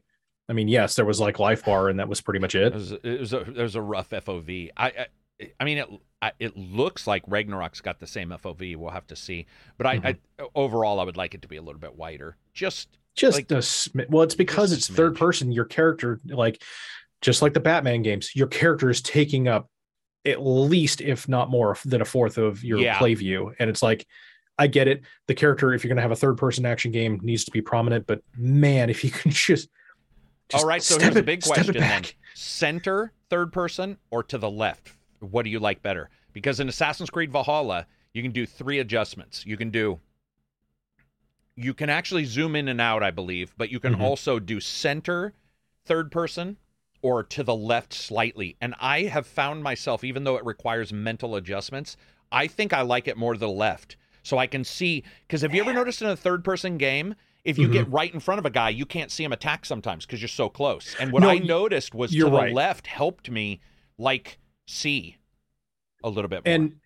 And I agree with you only if they put a HUD or a crosshair element there, because that's the major problem I have if I play games and then I go back to Warframe, because Warframe is just to the left. But I find myself missing shots initially because I'm focused on firing straight ahead. And I need to move the reticle over, and I'm focusing on my character's position versus the reticle, and that's a mental visual disconnect that I have, because I like a third person behind and a little bit back. I like that style, like a Hitman or Assassin's Creed. Quite frankly, that style of like I need to be pulled, like be a drone pulled back a little bit, and then have your character dead center, so my brain can go, this is aligned. And this makes it easier to hit. You do know most monitors now. Have you seen almost all monitors have a crosshair function now? Like mine has a crosshair function. And so like if I want to do a game or there's no crosshair, even though most games have a crosshair, I could literally add it and like turn the HUD off and just add it, which I just find so weird. But it's in it. There's like 6 settings in my monitor for like FPS, something where you can adjust like, I can't remember. There was a couple, but one of them is this kind of crosshair. I haven't tried my brother has that on his monitor, and he's like, my first person shooting skills went way up because I could just no scope people. I'm like, because it's essentially you've cheated because you put an overlay in the center of your monitor that gives you the exact pinpoint position. And I'm like, I can't do that. Would it make you feel like you were cheating? Oh, absolutely. In a competitive, if it were just a single player and like it was just like it never had a reticle, so you're just like trying to shoot in general, and it was tough, I would entertain that. But if it's like I'm playing multiplayer, I mean, bots are bad enough, aimbotting's bad enough. I don't want to add another layer of that potentially and putting a reticle, like a hardware reticle on my it's like, no, that just seems cheap to me. But I mean, I don't hate it, but I just looked at it and went, oh, that's kind of, I see why they did that. It seems kind of like a number one, a little gimmicky, but if that's something that would assist in those situations, if you were a person who had trouble with left or right side. See, I like games like the Ghost Recon games where you can switch sides. Say. Yeah. And I'm like, because there's how many times you come up to a corner, I'm like, my character is left facing and I'm coming up to a right corner. I can't aim effectively because I'm just going to put myself in the line of fire. In the line of fire, yeah. Do you remember that though, when we first found that in a game and you and I were playing and it was like, and you could hit the button and just dance. Yeah. It was so great. But I agree with you, man. When you come up to, if you're like left only or right only, and you come up to you find yourself going to the opposite wall because you're like, dude, switch your shoulder, jackass. Like nobody does that in real life. They, nobody who's going to live. Yeah. Right? Hang on. Exactly. And you just don't have the. Yeah, that's true. I hadn't thought about that. Let's see. Looking through here, Tinykin, people are talking about that. I'm just verifying we're not going to miss any new game stuff. People are already talking about Game of the Year. That's crazy. Wow, it's only September. Come on. It is, and I think obviously for a lot of people, Elden Ring, but I've actually been surprised enough to at least put them in a conversation, which is like Call to the Lamb. Sure. And there was another one. Man, I cover so many games that like the names escape me now. But shoot, I can't remember. But there's been another two that have really surprised me. Plague Tales surprised me on the preview. Even though that's one I finally need to play the first Plague Tale game because I have that downloaded finally. You haven't played the first Plague Tale game? Oh no, because I hate escort quests so much. That's all it is. So much, and that's what has immediately turned me off until I'm like, I've heard you rave about this game long enough, and I know the games that we've played together, and I'm like, okay, I at least need to give this a fair shot. Like if this is slow, tactical, methodical, like a thief game, but it's still an escort quest, and that's where the risk reward comes from. It makes you think like in tactically about a level. Okay, that I can work with that, but there are two mission types that I despise: escort quests and tailing missions. Right. Yeah. So much. I think I mean, yeah, it is. It is an escort mission. But the thing is you can both escort each other because they both have different powers. I guess I don't know if you'd call them that. But if it's done well, then I can look past my hatred of that. Where it's not a like, oh, this is a quest mission where you have to make sure this person survives. But if it's a story based reasoning, and also if you have more agency to affect the world and impact the world, because that's what I hate about escort quests, is because you can't really a lot of times have an impact on the world as much. Like one of the major escort quests that I've always hated was Resident Evil 4, where your only saving grace is taking the character you're escorting and shoving her in a dumpster while you try and shoot all the zombies in the area before you can move on. I'm like, meanwhile she's screaming at you every time somebody gets close. I'm like, this is fun for no one. I love Resident Evil 4, but I hate that section with a passion. Was it you, me, and Andy playing Dead Rising 1 as well, where you got the AI, where you were trying to because remember you could grab them by the hand and you were in the mall and run around, and it was just them. Like sometimes, and their AI was just bad where they get caught up. Yeah. That happened in Elix 2 for me, where the AI, you would get a co-partner and you'd be like, dude, I barely got any health points. I don't have anything to heal. And the game likes to, it's middle Dark Souls, where it's not easy. Oh, okay. But it's it's not hard, but not easy, but you can get killed if you're not ready. And my AI would be like, and they go off and attack an animal. And you're like, dude, seriously, what are you doing? Come to me. I need a button in every game that's an escort button that says ignore every single other fucking thing and come to me. Like that's all I care. Like a whistle where it's like, okay, I'm going to let him go, but there should be this thing which is like, and that that your AI is going to, regardless of all things, come to you.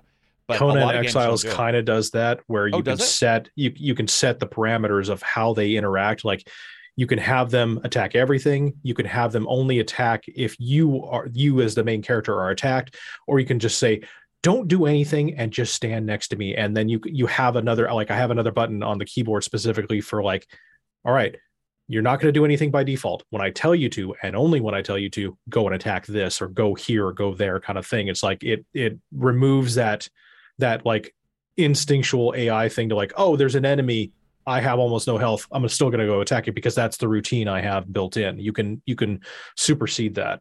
Is with that those abilities. Big Dick Swagger Conan, the one where you can like make huge junk for your character? Yeah.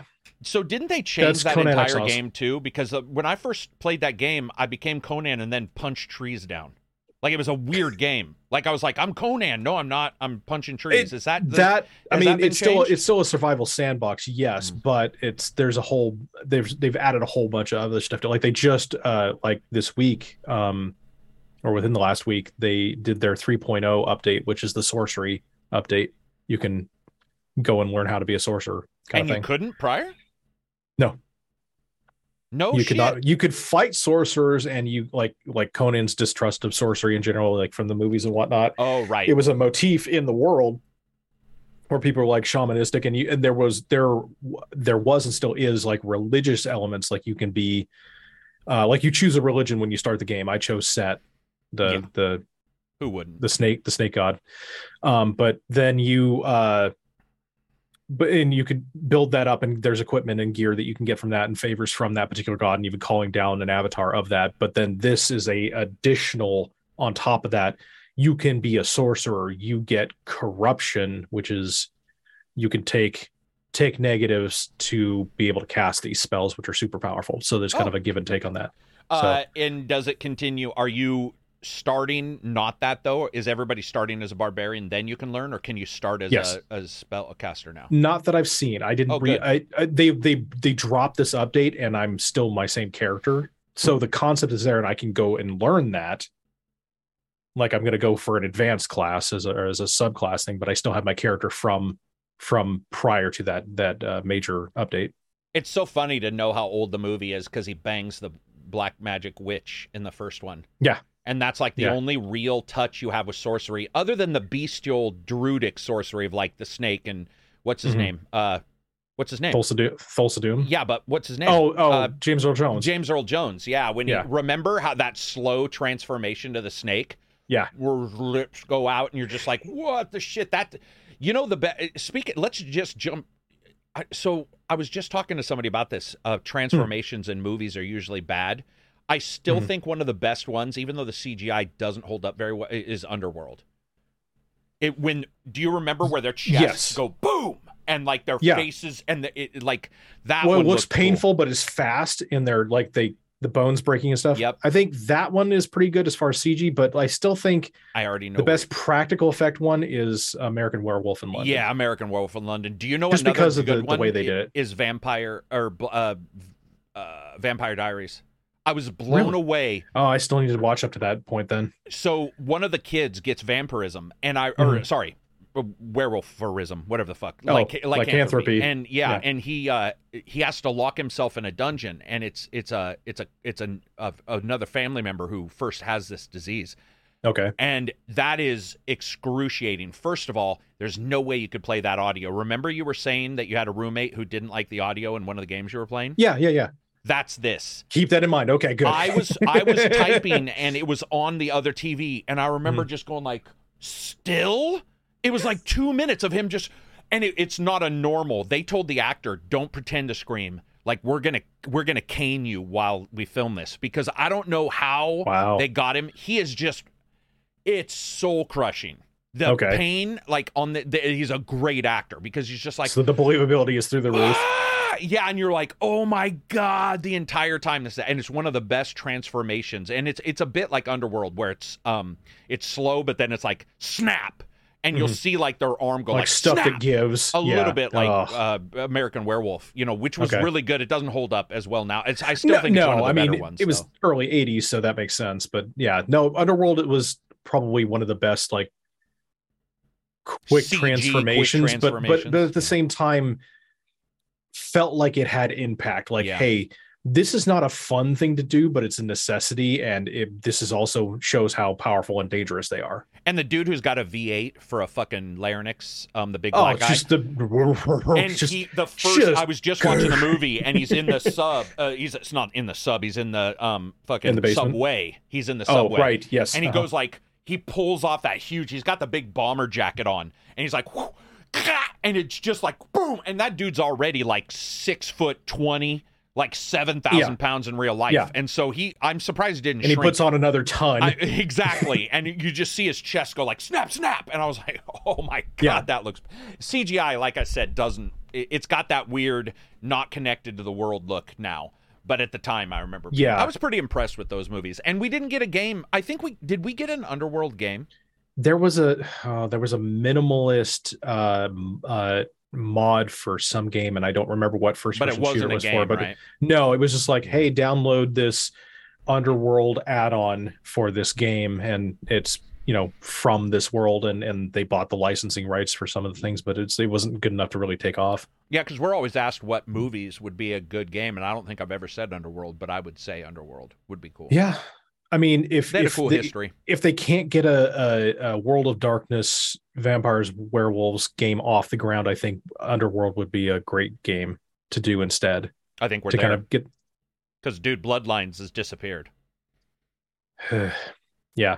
Well, and then what was the one that you reviewed? The World of Darkness Werewolf. The Werewolf. Oh wow, it writes itself. First of all, amazing title music. Some of the best title. Can't understand a word they're saying because they're speaking in like their the original. I think it might be Australian, but like there's a native islander, and that's who this hard rock band is. One of the best soundtracks ever. Like Aboriginal? No. I keep trying to say Moy or whatever, but it's not that. But you should check it out. You can look it up on YouTube as like the title music for it might be the best title music I've ever not understood that I liked. Like where I was just like, whoa, this is fucking like if it's intense and tribal and he's got like the long. I sort of like I'm not like you. I know you like it a little bit more than me, and I know Trent likes the I'm not 100% a fan of that.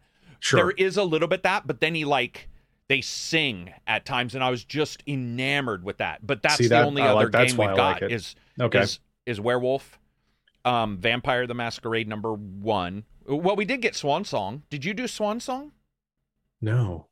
Vampire Swan Song. That's the it's like Telltales, but it's vampire. That one's amazing. Oh, that one's right. Really good. That one looked interesting because I liked the investigation aspect of that, like because it reminded me of like, oh, this is like what I did in Vampire or what I did in like the D&D Sherlock games, right? Or in the D&D games. So I might check that out. That was like it was a wait for a sale, and I haven't gone back to look at what the sale price is. I did say amazing. I want to make sure people heard me retract my sentence. I said it was amazing. I meant more along the lines of like what we're talking about right now. It's amazing we got it because I think that IP is cursed. So it's just cursed. I mean, even the book version, even the tabletop version is cursed with the new edition. I'm still a huge proponent of second edition and done.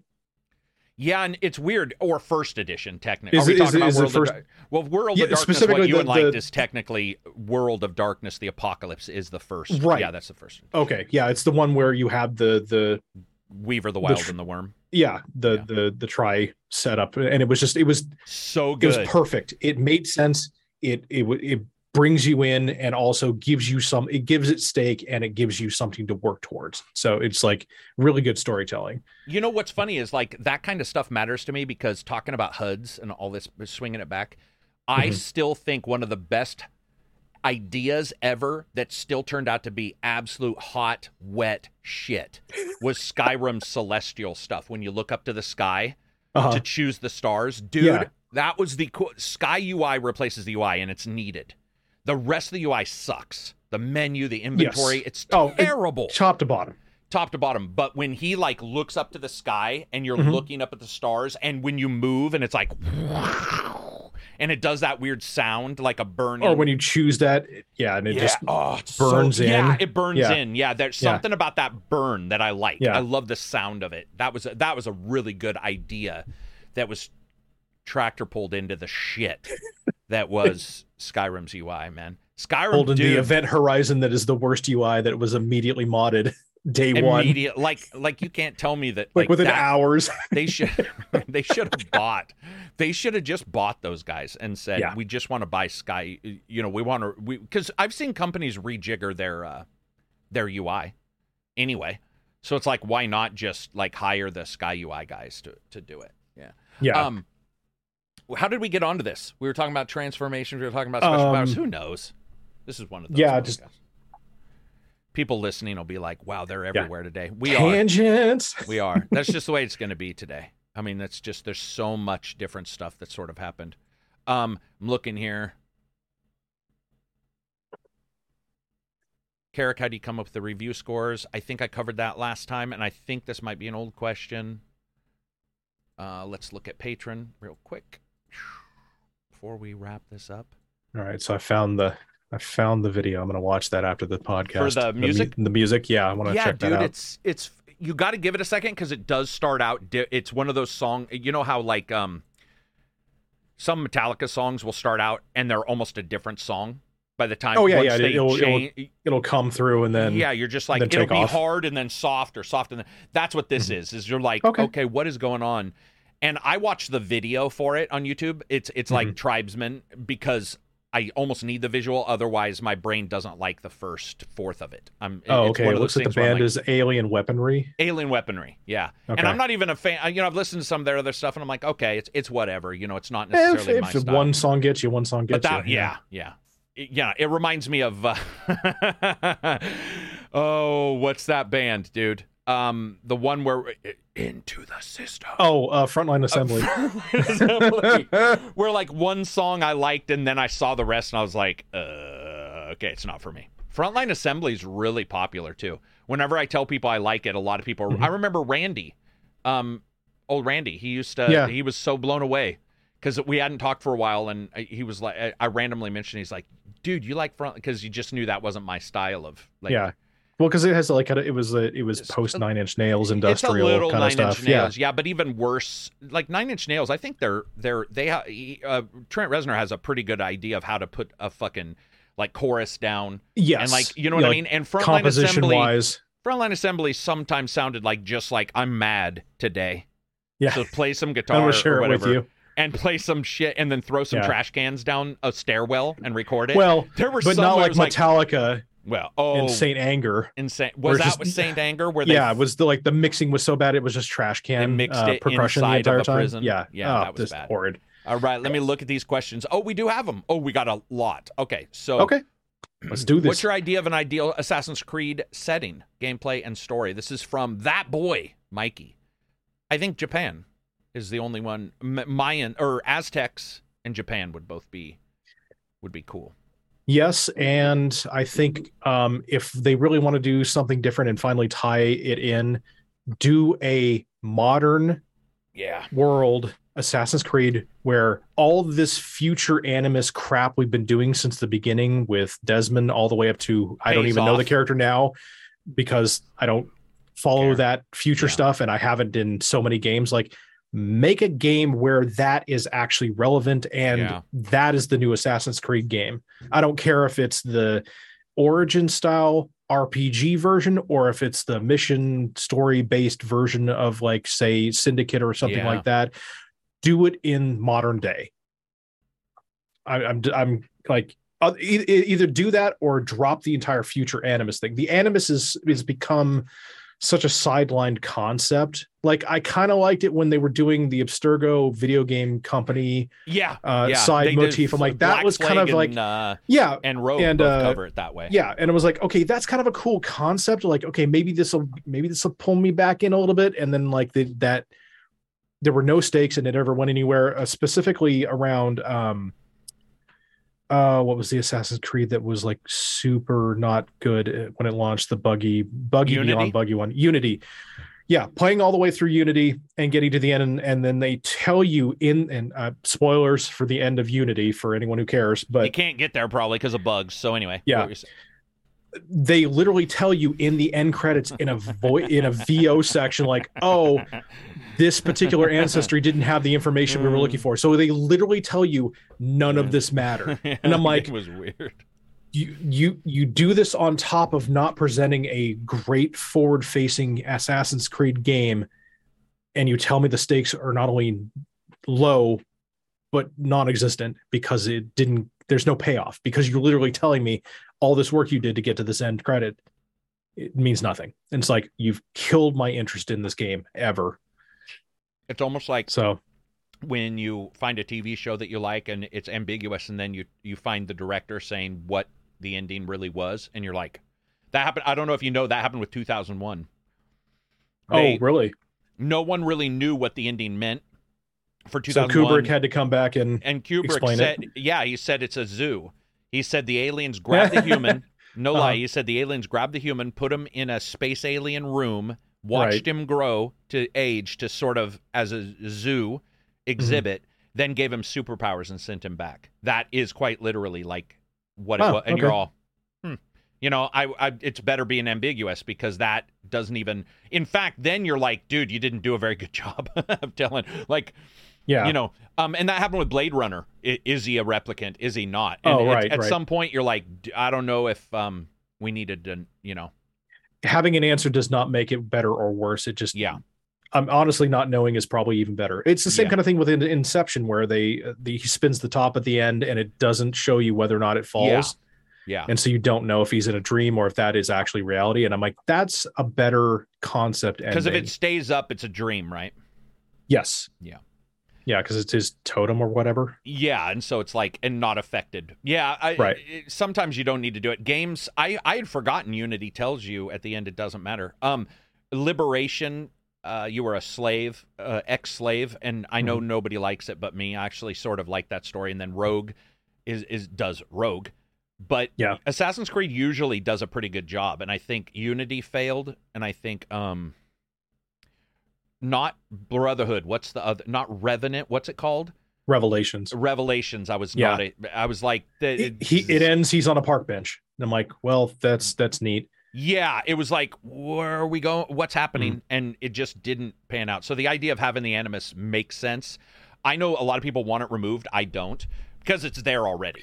So it's like it's already do there. Something compelling with it is kind of my larger takeaway from that. It's like, yes, I mean, I would offhandedly, dismissively say just remove it because they have sidelined it so much as far as there's no real stakes. It doesn't really have, it has less of a tie than I think it has in quite some time. I think also when you play Valhalla and you're like digging up Eivor and you're all, okay, so that's the big mystery is why is he here?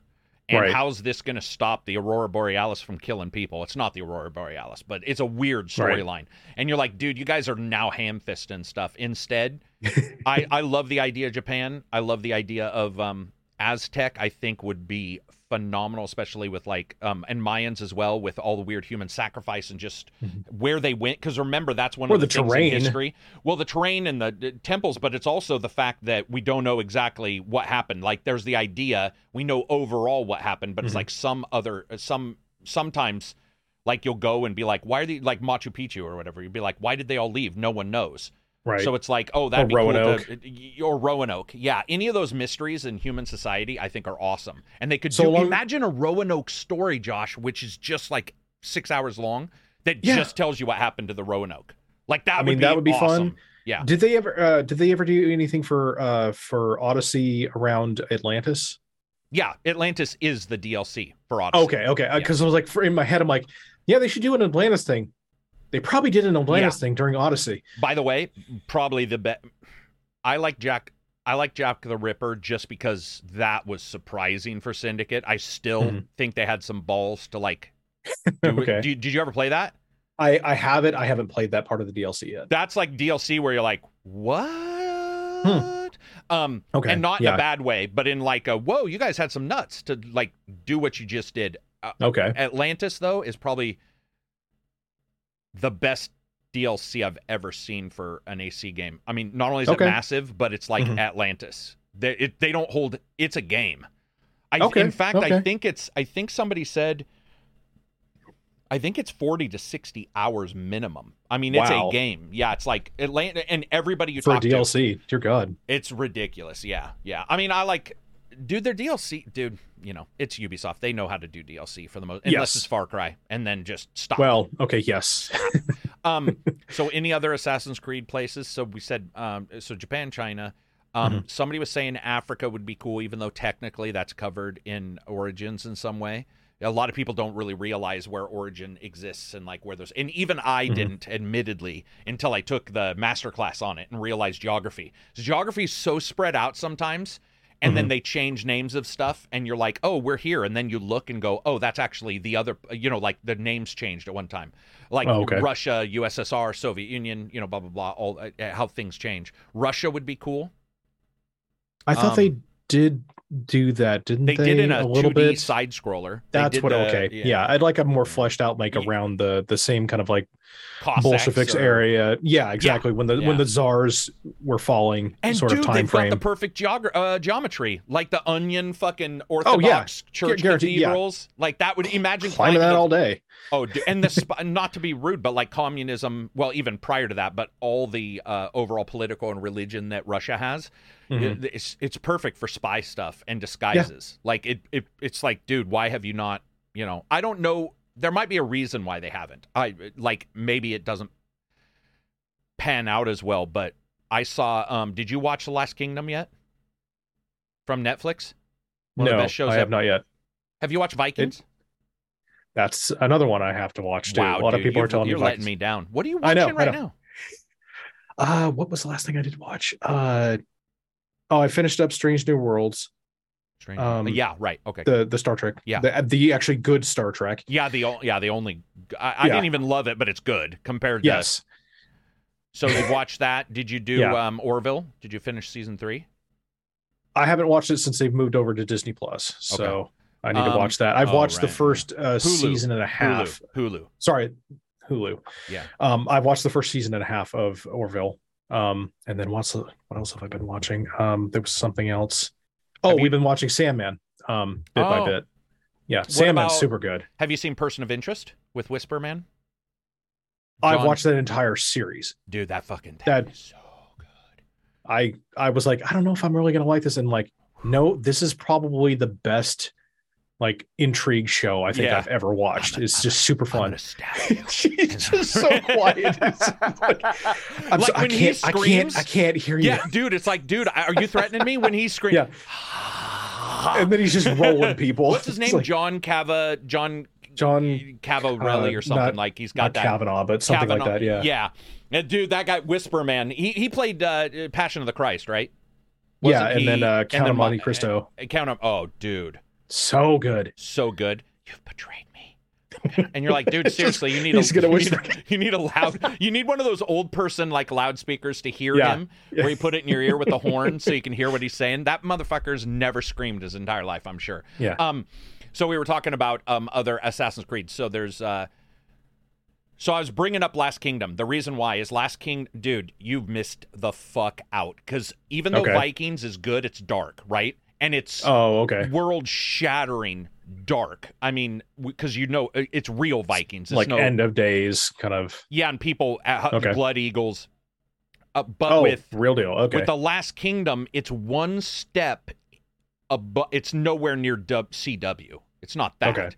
But it's one step above with a little bit more jokes. And this main actor, dude, in Last Kingdom is like, dude, it's phenomenal. Last Kingdom's so good they decided to make a movie after the series because they were like, it's that popular. It is. Okay. And the guy's written, I think, 3 or 4 more books after the series storyline is completed. Okay. It is fucking phenomenal. Like, it is one of the most fun to watch, really cool shows ever. But anyway, they covered Russians and Vikings, and because they did mix, and he covered in that, and so the idea of like medieval Russia and some of that stuff would be good. What were you gonna say? I was gonna say I got back into Travelers after we talked. Fucking, and that's really I'm actually invested again. It's very very weird to watch. No, I've got Last Kingdom in my Netflix queue now, so I should watch that. So for Assassin's Creed, you got Aztecs, Mayans, Russia, Africa. Like I said, I personally would love to see it, but one thing another person brought up is you have to have geometry that you can climb, and it depends on because like Baghdad works because not only was it a central hub, but the way they build, you can climb. Like, so you need to find places that aren't like a tent, because you're just like, dude, that's Ghost of Tsushima. Well, that is Ghost of Tsushima. Remember, you don't really. Yeah. And most of that's like there's tents and some bad guys. Trying to think of what else. I'm just going through like Aztec Mayans covers that. Antarctica. Here's some ice.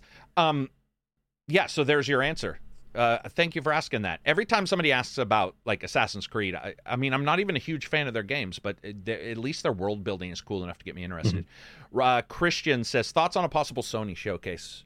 What's something you expect to see? So the thing with Sony is we already got Ragnarok, PSVR 2.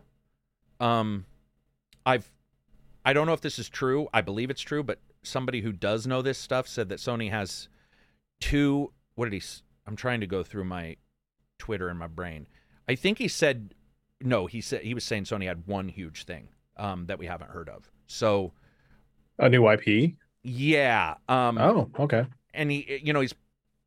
I mean, he knows. I mean, he is like one of the top guys, so he's definitely connected. But he's not gonna. I never ask. Like, and he's always right, and he helps me, get review. Like, he knows everybody, but I don't want to ask too much. Like when we're talking about games, he'll be like, "Dude, I'm really excited for this company because they're doing a huge thing," and he's definitely mentioned Sony.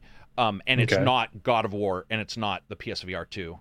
So I would want to see what it's probably not Spider-Man 2 since that's already been. It's definitely not Spider-Man 2 because I think they would say something along the lines of, I want to see Spider-Man 2 because it's a known entity. He didn't say the name, so I'm like, okay. And I don't like to. I'm just like, hey, I appreciate them trusting me. I'm not gonna.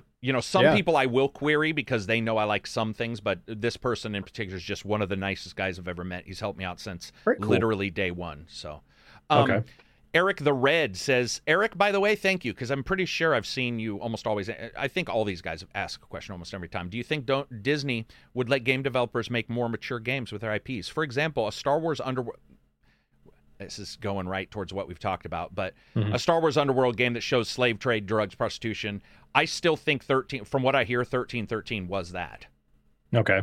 And I would, imagine, I'm not saying no Jedi, but imagine just, like an Assassin's Creed or a Jedi Fallen Order style game, but like bounty hunters and not Jedi, Well, I was kind of hoping that's what the Underworld Coruscant.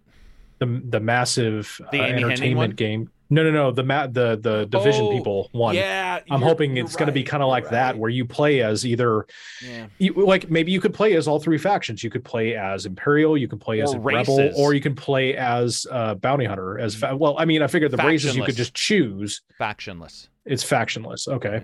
Yeah. No, I'm saying you mean like not Federation, Republic. Empire and Bounty factionless Hunter. And Bounty Hunter being factionless, right? Yeah, not really working. Oh, sure, yeah, playing both sides, yeah, dude. That would be fun. Would Disney allow it?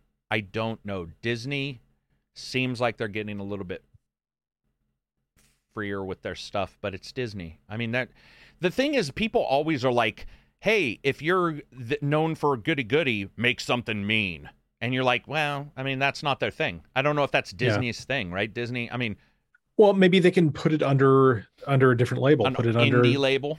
Well, either that or put it under Fox, since they own Fox. Do they own Fox? Yeah, because they have Simpsons. They have... oh, for sure. If you're absolutely right. Just, yeah. Like they've got... and since they have Fox, they have Aliens, they have Predator, they have... who else does Fox have? So this person must mean Star Wars in particular or Disney in particular. So he's talking more along the lines of Disney doing mature stuff with their IP. Yeah. So I don't think he's saying Alien, because I agree with you. Alien, Predator, like you're good to go. In fact, we don't get games from them. But I think he's saying like could we see a Mickey Castle of Illusion that's dark, or like a Alice? What was that one game? American McGee's Alice Madness. Yeah, the American McGee stuff. I don't know. I just watched a preview Pinocchio? That's from Disney about Werewolf by Night, which was a kind of a shot in an old style black and white horror movie, but it's got like severed limbs and what I can only assume is blood, but maybe they're getting away with it because it's done in black and white. Marvel. But it's special for Disney Plus. And it's but like you're right. It's hard to juxtaposition, like they'll be okay with it over here, but maybe not over here. But like they have a rating system adjustment for the app now for Disney Plus to have more. You can watch mature stuff, or you can set parental levels for mature stuff. So I'm wondering if they're trying to push around the edge of that kind of stuff and see what they can get away. Maybe that'll bleed into the video game space. Hopefully. So that people know what this is. It's this special will focus on the Marvel Comics character Werewolf by Night, who's a literal werewolf and will star Gael Garcia Bernal in the title. I don't know who that is. Streaming October 7th. Werewolf by Night. But yeah. This is not the only one. Werewolf by Night will bring another longtime supernatural Marvel Comics character to the MCU, Man-Thing. The part man, part plant swamp monster who debuted in Marvel's version of Swamp Thing. Yeah.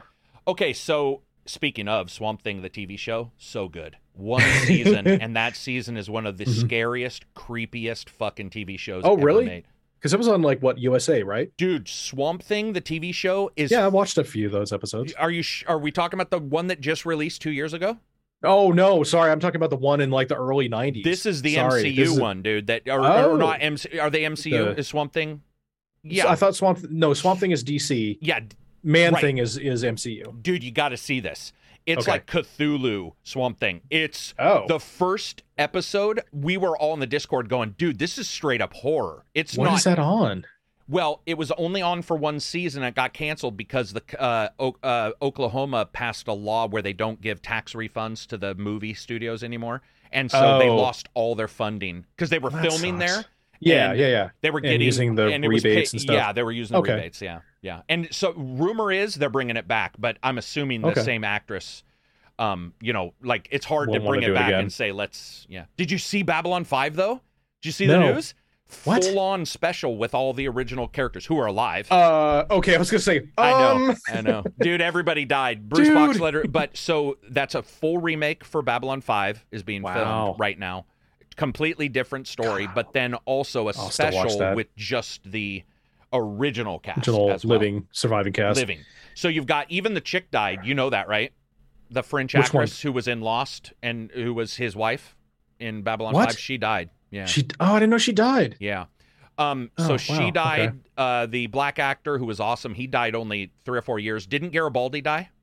Or was I wrong on that? No, I think Garibaldi's still alive. Because he was doing the talk show. He was the I thought he was still because then the guy who played Moari, who was also in Tron, he died. The guy who was his assistant, who was in Animal House, he also died. He was the one who was also a professor at a college, wasn't he? He was a professor. He taught acting. No. Okay. So, what's his name? Died the lizard guy. The awesome he was the one-armed man from. He was the one-armed man from Fugitive. He died. Yeah. And he then died. You're absolutely right. The professor of acting was Mollari. Mollari. Yeah. And then Veer. That's the other one. Yes. Yeah. So Michael Garibaldi, you are right. Looks like he's still alive. For some Jerry Doyle. I thought Jerry had passed away. He did. He did pass away. Age 60. And then the guy who was Garibaldi his assistant the Garibaldi's assistant. He played one of the other station cops. The crank user. He was on Taxi, and I think he was also in Grease. Yeah, he was. He had so many drugs. He was on the MTV intervention TV show as well because he had so many drug problems. Oh wow. Yeah. Okay. And then, of course, the main actor died in the first, from the first season. He died. And Chekhov's still alive, isn't he? Chekhov's alive, yeah. So he plays PsyOps. He's dead. Oh, is he dead? Oh, okay. Apparently, I didn't see that one. Or you just have it's an old show. It's like that long. Like I think I checked out like 2 seasons into the Shadow Wars. Once that, and then because that pretty much wraps up, and then it's more PsyOps stuff. Yeah. And then it sort of, for a lot of people, they were more interested in the Shadow Wars stuff. Yeah. I know I was. Personally, I actually think the next 2 seasons are better than Shadow Wars. Really? Okay. Dude, because Garibaldi's in it, and something happens that there's a part where you're like, I remember, so the people know what we're talking about. We're talking about Babylon 5, which is an old TV show that was going to be Deep Space Nine, but then Paramount stole and made Deep Space Nine. So the Shadow Wars wraps up. Yeah, I don't want to spoil it, but there is some stuff with PsyOps. I didn't really understand or like this. I thought it was sort of a cheap.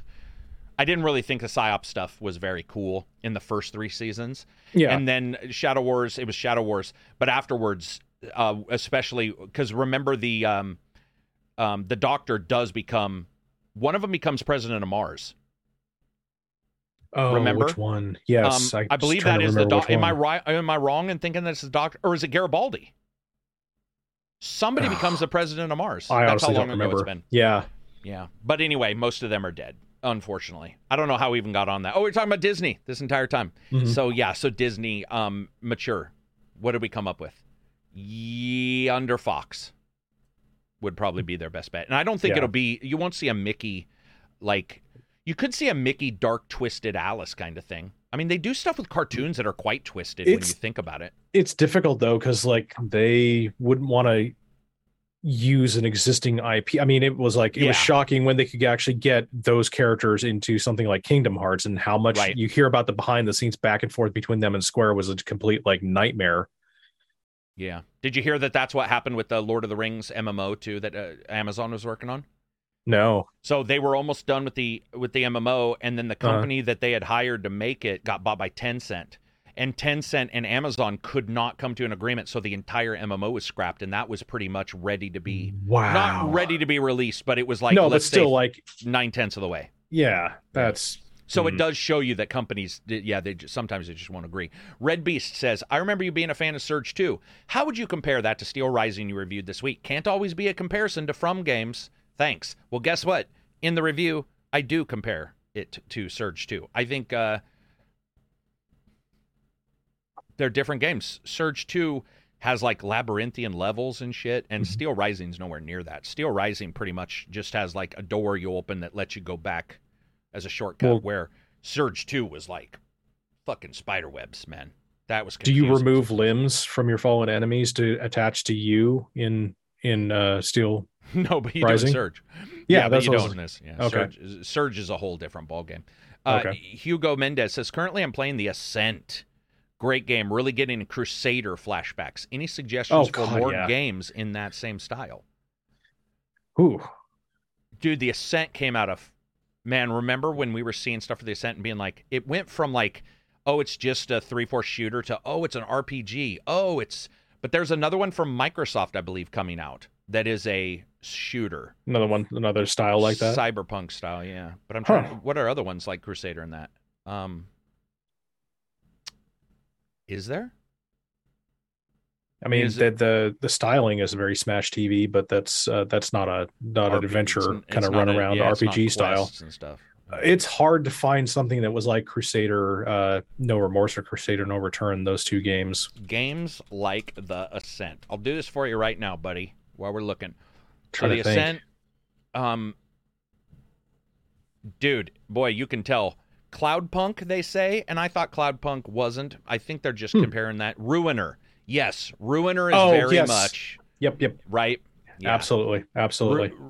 I would say that that's going to be, if you start with Ruiner, most likely Steam will probably suggest you once, but Ruiner is very close. I wasn't as big of a fan of Ruiner. I thought The Ascent, I was like, oh, here we go. Somebody on Reddit did this, so I'm going to look. Here's some of the ones they say. Darksiders Genesis. True. Darksiders Genesis is fucking good. Better than any of the other Darksider remake things. And then Dead Nation, a zombie shooter with gameplay without the RPG mechanics. This is what somebody on Reddit's saying. So there's some answers. IGBD says games like The Ascent. I think they're just getting caught up in Cyberpunk because they say Remnant from the Ashes, and I don't think that's anything like. Torchlight. Torchlight's a little like it. I mean, Torchlight's more like Diablo. I was going to say, you're just kind of pushing it to Diablo at that point. Which I guess you really are with The Ascent when you think about it. It's just that it's not so randomized and that it's not... So then the old Divine Divinity games... Yeah. And or the... Divine Divinity 1 is very much like... I mean... I think like 1, 2, and 3 are very much that. Yeah, RPG style. And what's the other one? Titan Quest. That style, if you like the 3-force view. Titan Quest was Mythic Odyssey, spears and stuff. Yeah, Greek-Roman style. Greek-Roman, yeah. Brett Powell says, I've just started Xenoblade 3, first game in the series for me, and I've gotten a bit overwhelmed with all the systems. I was just curious if I was just curious if just playing it blind and take what comes to me is the best way. I worry that all the things that keep being added may push me away from it, despite it being such a cool game. That's brought up like 800 times now. Xenoblade 3 is the most complex, uncomplex game I've ever played. Even the talking system at dinner time has 3 steps to it. So I would say play it exactly as you want and ignore whatever doesn't hit you. Well, and like how many hours in are you still getting new systems in 20? I mean, yeah, that's 30. That game's stupid. It's good, but it's got Yeah, no, it's a blast, but it's like, wow, I'm surprised that they've like, okay, and you've been doing this for a while, and now we got this for you. It's like, okay. That's a busy game. I loved it. Yeah. I thought, and my God, Xenoblade 3's locations, if they were on anything but the Switch, they'd be winning awards. I mean, holy shit, yeah. some of the spots. That said, it's along the same lines. That's kind of like pushed me to thinking about like, okay, I bought the game retail. Maybe I'm gonna look into how to dump the ROM to my PC and play it on my PC and with really like just see what I can do to crank it. And, yeah, and really just like crank it up to at least. Well, I mean, my monitor is really only 1440p, so I'm only going from that up from 1080p, but still. Nah, it ain't 1080p, bro. Well, it's what is it, 720 on the Switch? I mean, it's not maybe, 720 on the Switch. Dude, you'll have to check to see, but it's rough. I mean, it's pretty pixely, even on a small screen. So because I thought it was like 720 at 30 frames per second, I was hoping to get it like up to at least like 1080p 60. Oh, on your PC, you'd be able to run at 4K with all, and then you can turn on like filtering, which is something that a lot of Nintendo Switch games don't even have on them, which is where like it makes the textures on the ground mend versus like blur, which is one of the weird things that happen in Xenoblade. I don't know if you've noticed this. It's the first game I've ever seen where the grass around you disappears. As you're approaching it? Yeah, it's the reverse of every other game you've ever played. It's like you have an umbrella of push downness. It's your own specific gravity. Yeah, it's like I was playing it going, what do they do? Why would you ever have it? Because it makes it look like you have a globe of gravity where you're like, fuck you, grass, and yet you can see it a long ways away. It was a weird game, but phenomenal. Vagabond says, currently playing Metro Exodus, and I'm interested is playing some modern single player. I think he says playing some single-player FPS games. Would you have any recommendations on what to play that have been out the last 10 years? So all the Metro games, right? Mm-hmm. Metro Exodus was more of an RPG, though, just so you know, guys. So Vagabond, if you're thinking Last Light and the other one were both shooters. Stalker 1 is a shooter. Stalker 2 is coming out next year. What are some other ones that are a little bit like Metro? That are like dark but still shooter? Yeah, they're like maybe with a little crafting in them.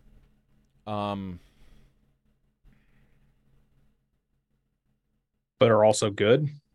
Right, because I was going to say Wolfenstein, but only 2 of those are great. Yeah. And then 2 are bad, or not as great. And I can't remember the names. Because wasn't there one Wolfenstein that was a full, like, Nazis, magic, arcane stuff, and then they sort of go more towards like just Nazis. Alternate history, and then the third one is like Youngblood. Yeah, Youngblood is the 2 kids, which I didn't play because I liked it. I mean, nobody else did. I played with Takedown. I thought it was. I mean, I enjoyed it, but yeah, I would say it's obviously not. Obviously, it's not I mean, the good. Dead Space games, but they're third person, right? Yeah. I'm trying to think of first-person shooter style. I mean, there's Prey.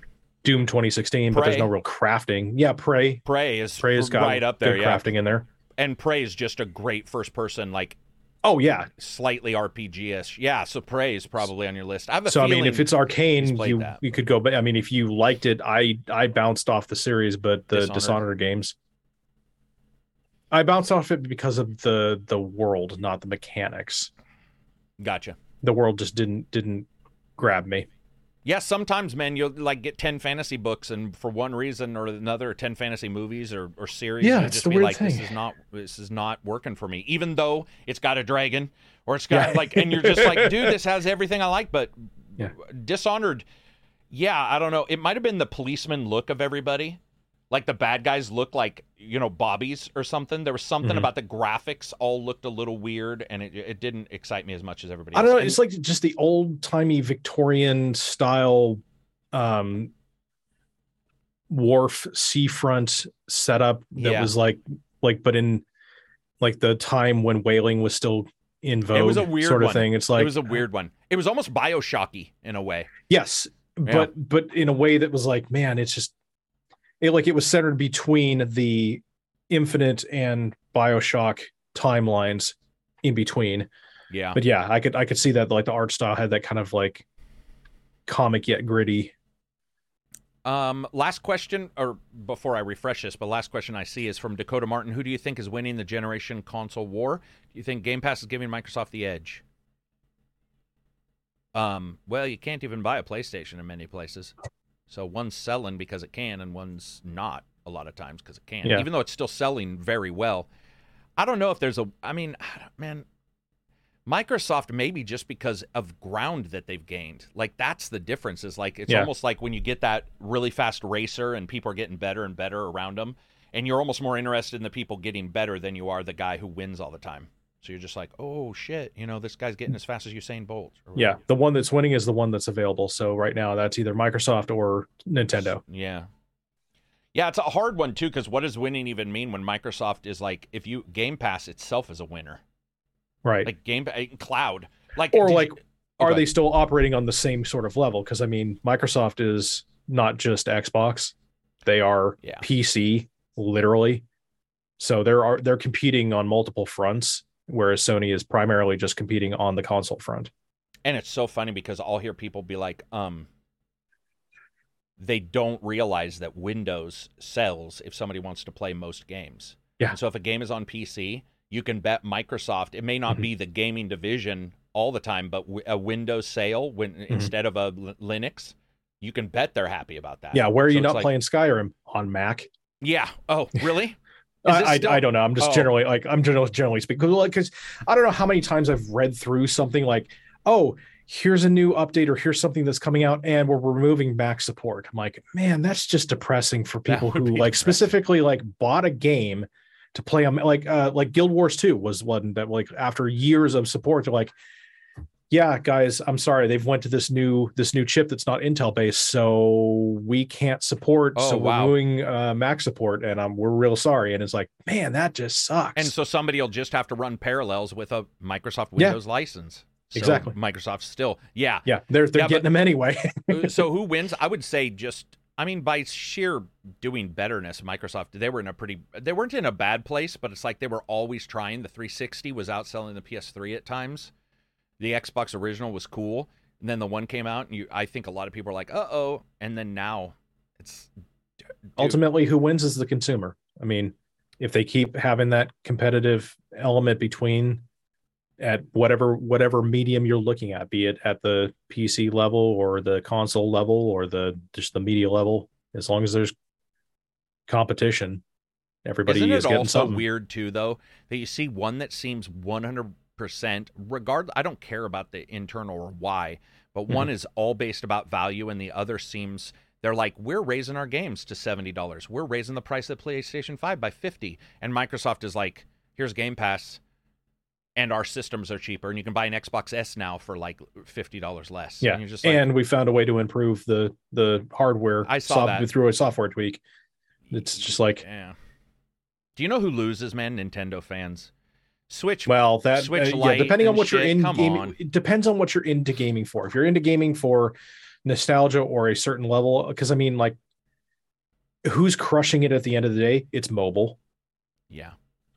But that's not the kind of game I want to play. I don't pick up my phone to play a game. I can't think of the last time I've played a game on my phone. Yeah. Because I don't use my phone. You know what I use my phone for? Maps and calling people and texting. And Discord. That's what I use them for. Yeah. Pretty much. Those, like, the like you rich mean version Google of Maps. I get it. Yeah. I get like, it. Yeah. Hey, where the hell is XYZ? Yeah. You know? Yeah, dude, they're never going to fix it either until somehow there's a way to fake thumbsticks on a cell phone. Because mobile motion, man, it just doesn't work. Something about it, no matter how good the game is. And there's one or two games I played where I was really stunned one time with how good the shooting felt. But I was stunned because it was always normally shit. It wasn't that the shooting was good. It was passable. It was that I didn't feel completely hobbled. And I remember thinking, wow, and then going, wait, oh, she didn't hit me today, so she must love me. Yeah, exactly. You're like, it's pretty dark. I got the prize for participating functionally. Yeah. That's great. Dude, but what I'm saying is Switch Lite, come on, man. Like Switch OLED, they can't do a Switch Pro. Yeah. And now that Steam Deck is coming out, it's like, come on, guys. Like, step it up. So I don't know if I would say who's winning, but I would say for like PR for me, who's losing is Nintendo. I'm actually now sort of actively mad at them because I saw Rabbids. Oh, you weren't in. No, I didn't see the Rabbids. So Rabbids came out, and I was like, do you guys realize that like they can't make it look better because they can't make it look better? It's the same hardware. It's not like where the original Rabbids, by the way, 5 years old, means it was in development 7 years ago. Sure. And so you get the new one, and you're like, oh, it's great. Art style does matter, but it's still a 6 or 7 year old hardware you're playing on because that's the chip that they had to pick at that time. It's going to be the same thing with the next Zelda Breath of the Wild sequel. It's just going to be the same thing. Yeah. I mean, they may optimize it, but you're still looking at hardware that is like ancient now compared to even the Steam Deck and even some of these other Steam Deck alternatives that we're starting to see. Yeah. Checking last, see if there's any. I think that's it for questions, and we'll get going here. Well, how many? I said it was going to be a short podcast. Well, it's an hour and a half, or it's an hour and 50 minutes. It is shorter. Usually the 3 hours. Anything else that we've missed? Nothing that came up that I saw. Like I watched that montage video at the end, so it looked like they had some sort of content news for the Crew 2 and for Honor. I'm surprised that For Honor is still such a like title. Going concern. How does the Crew 2? I mean, what are 3 people playing that fucking game? But it's still being supported. I dropped off as soon as you couldn't play multiplayer on the Crew 2. I'm like, you can't have a crew in the Crew 2. Yeah, so well, you can play. Good. I think you could play multiplayer. You couldn't have a crew though. That's what it was, right? You couldn't or teams or something about it. Maybe that was the joke. Is like you couldn't do the thing that was in the title for the game you wanted to play. So I guess some people say the same as Assassin's Creed. You're not an assassin. I think you are. I mean, you still sneak up and stab people. And I stab more people in a big open world that's got 7,000 times the NPCs in it than the old ones. So to me, all day long stabbing people. Oh, dude, yeah. So that'll be it for us. I want to thank everybody for listening. Yes, if you got this far, a little bit random this time, but I think there was a lot of hope that got smashed, both in the Disney one. I was hoping for something from Disney for Star Wars, and from Amy's stuff, and we didn't. Yeah, it's weird that they went the Marvel route instead. Since we were hoping for the Star Wars. Yeah, and CGI, a lot of CGI. And then Assassin's Creed was like, I get that it's their 15-year reunion or anniversary, but man, show the fuck up. And they didn't, man. That was pretty disappointing just as somebody who was looking forward to seeing. Well, I wonder if that's going to be indicative of AAA studios moving forward, is that at this point in time, we're still getting that ripple effect from the pandemic, so it's just going to be CG trailers until you get much closer to the actual release. Yeah, right. Like do a CG because you can make that without, worrying about what the game. Yeah, I mean, it's possible. I hope hashtag not. Punt till later. Yeah, no shit. Punt for move the goalposts every time. Like that's what it feels like. Like Halo Infinite. Yeah. Oh yeah, we didn't talk about that. So real quick, Halo Infinite, no split screen, even though split screen is completely playable and you can beat the game. The only thing I talked about was I think that what's going on is the save game corruption. They're really worried about that. I would almost guarantee that what's going on is that there's the occasional save game corruption, and right now trying to track it is just. And I'm not making excuses, but I talked about this in my last personal podcast. So I was like, they wouldn't just remove it. So yeah. Well, it seems like such an odd thing to do when it's like, hey, we're going to really, really tell you like this is something we really want to have in the game that's going to be in there. And like, we're going to have to walk that back. Like, they promised it in every game moving forward, Josh. Yes. They promised it in every game moving forward, and they removed it. People already know my hatred for I don't hate 343. I hate that since Master Chief Collection, we've just the quality has been suspect. Just, what's happening? That's the thing. It's like there's such a lack of transparency of like, hey, game development and game design is difficult. So since we all know that, what harm would there be in actually saying, okay, hey, look, we're trying to get this done, but we're having trouble with this particular element, or we're having, just like having an open, honest discussion, like, hey, we don't want to pull this feature back, but we have to because it's corrupting your save game. So we really don't want to do this and break your games. So, I mean, how hard is that? Like, hey, we're having difficulty. That's what's even weird to me is I'm not one of those type of people who's like, oh, I know PR better than they do, because I don't. But I do feel that would make more sense on this in particular to be like, hey, and instead of delaying stuff with no reasoning, Right. I personally don't see too much of an issue saying, so we were getting our, we were getting ready for, and we found this occasional whatever, or FPS issue, optimization issue, most likely save game. I'm almost, because that happened in the original Halo, where you would get saves where like a guy would, where I don't know if you remember. Would be stuck at a wall. Or remember you'd have to back up to get the other guy to respawn. And there were some times where like a guy would respawn in the wall, or you would have, it was occasional, but it did happen. So it makes sense that you have two people doing shit in your big open world game, most likely hit a memory limit. And somewhere in there, you've got like a save game corruption, which is terrible. Nobody wants that. No. So I would rather have them be like, hey, everybody, this is what we're hitting. Maybe even show it. No one does that. Imagine being like, that's here's true. the like, difficulty of game development. Here's the bug that we're experiencing, and this is why we can't bring this feature out, because every time we try and do it, this is what happens. Yep. And it's like, wow, that seems broken. Okay. Can you imagine, or Sony being like, hey, Ragnarok, when Ragnarok's coming out, instead of doing a behind the scenes where it's all like, this is the perfection, I think it'd be cool if they were like, here's some of the weird stuff. Because remember, we always laugh about behind the scenes when they'll be like, here's a goof in a TV show where they mess up. Just be like, hey, here's something right now we're trying to deal with, and just showing the game and showing like him losing his axe and being like, we're trying to figure out. I personally think that would add a humanity to it, to where you're like, oh, they're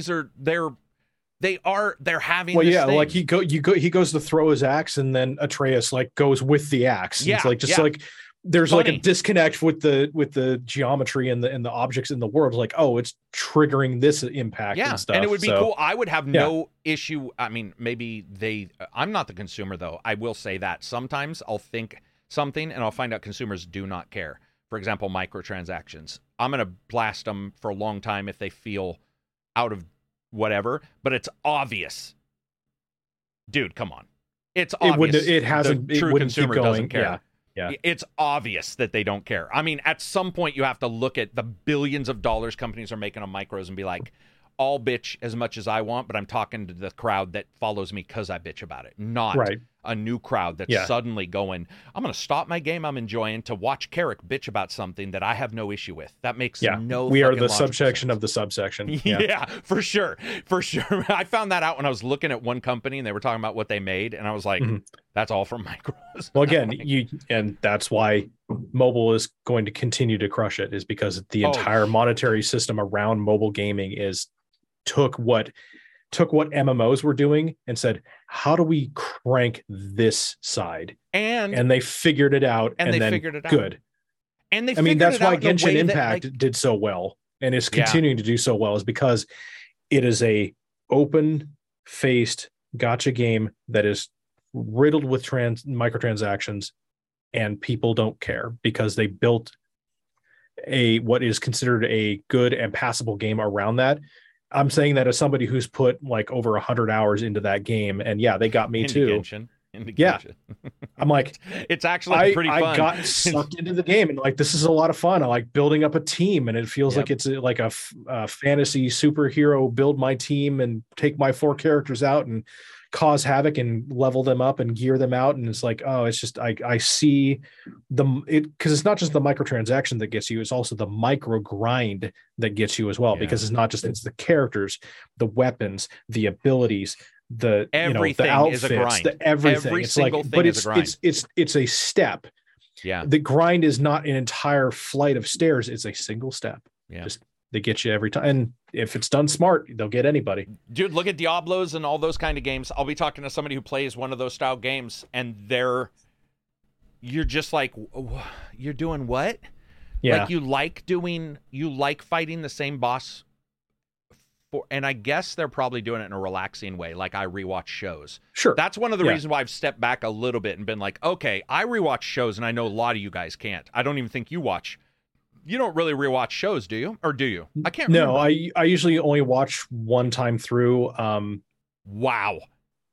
Even if you like it? That's so alien. It's very rare that I'll go back and watch a show back again, because I'm like, as soon as, like, even I've tried to do it, because I'll go back and I'll start watching, and then like my brain goes sequence of events, the entire series. I'm like, oh, okay. Because it all just like it all comes back to me. Me too, but I wait until like, okay, I imbibe more than you because I do review, but sure.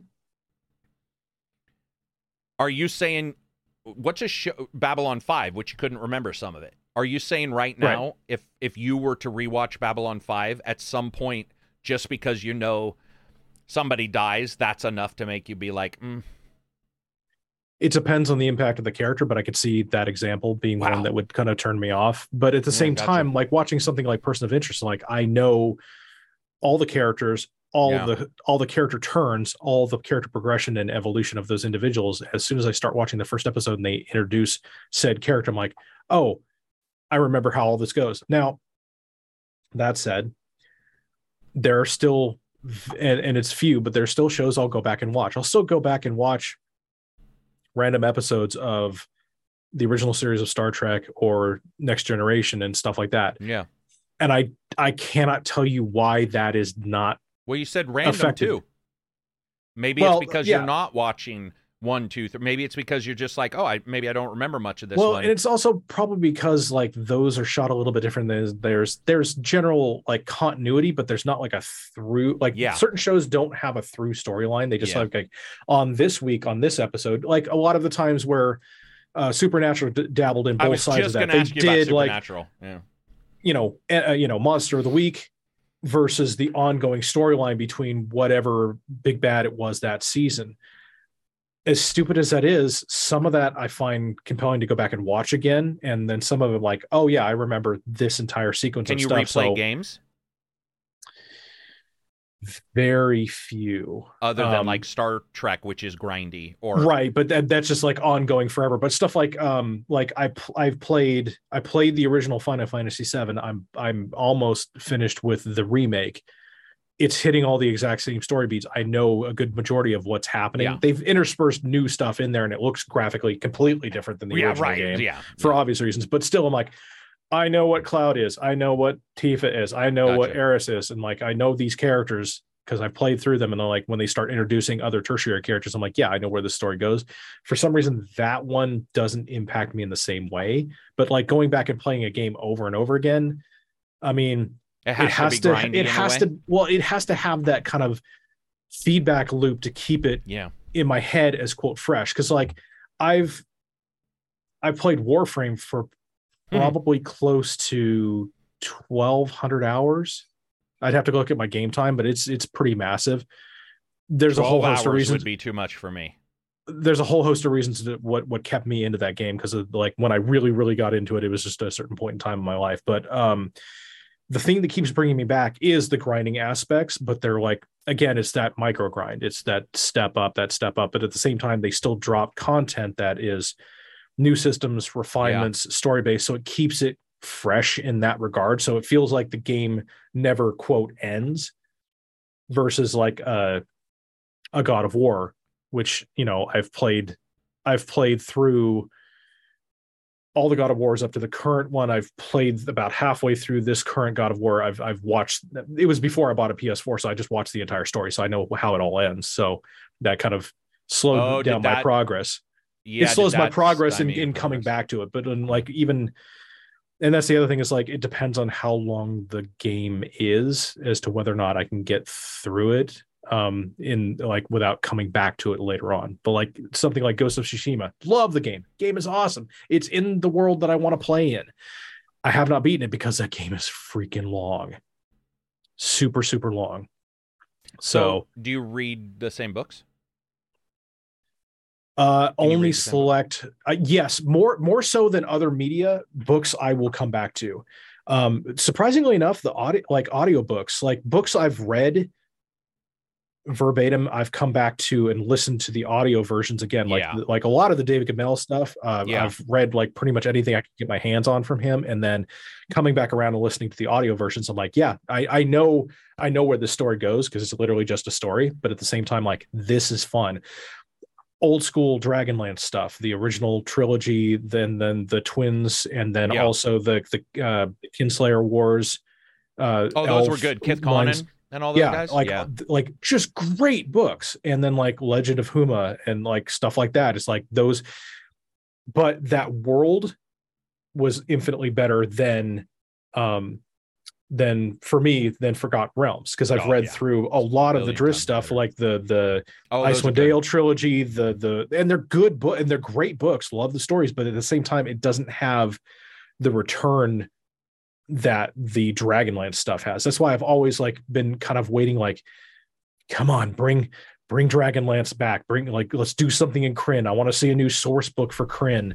For the love of God, put Krynn into like at least 5e. I know they're going to this D&D 1 thing, and fine, if they want to do that in the new system that they're going to be bringing out, like just bring the source of Krynn back again. Because I mean, yes, I could go back into the 2.5, the 3 version of the source books that we've had in the past and try and like translate that through. And I mean, we know the worlds well enough that we can free run it, just like we did for that, and like for the crossover we did with Elfstones, which was still, I think, to this day, one of the best campaigns I've ever played. The 7-year D&D game we did with multiple characters, because some of them kept dying.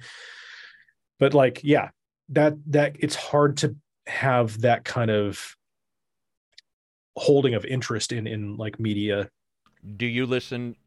Okay, it's not at all comparable. Well, first of all, audiobooks. Have you done Thin Air yet from Richard Morgan, from the Altered Carbon guy? Thin Air. No, I've done. You did Altered Carbon, though, right? I did Altered Carbon. Did Woken you read Furies? Them? I read Altered Carbon and then I listened to the audiobook again. I have Woken Furies, and then the third one. What is the name of that? There's a third book. Yeah, there's a third one. Dude, you're missing out if you have. So the audio reader, the guy who reads for Thin Air, I believe he might be the same guy. I could be wrong for Altered Carbon, but Thin Air, that dude, I think he's British, English, or something like that. And he has a hard time with women's voices because of the timbre of his voice. Okay, sure.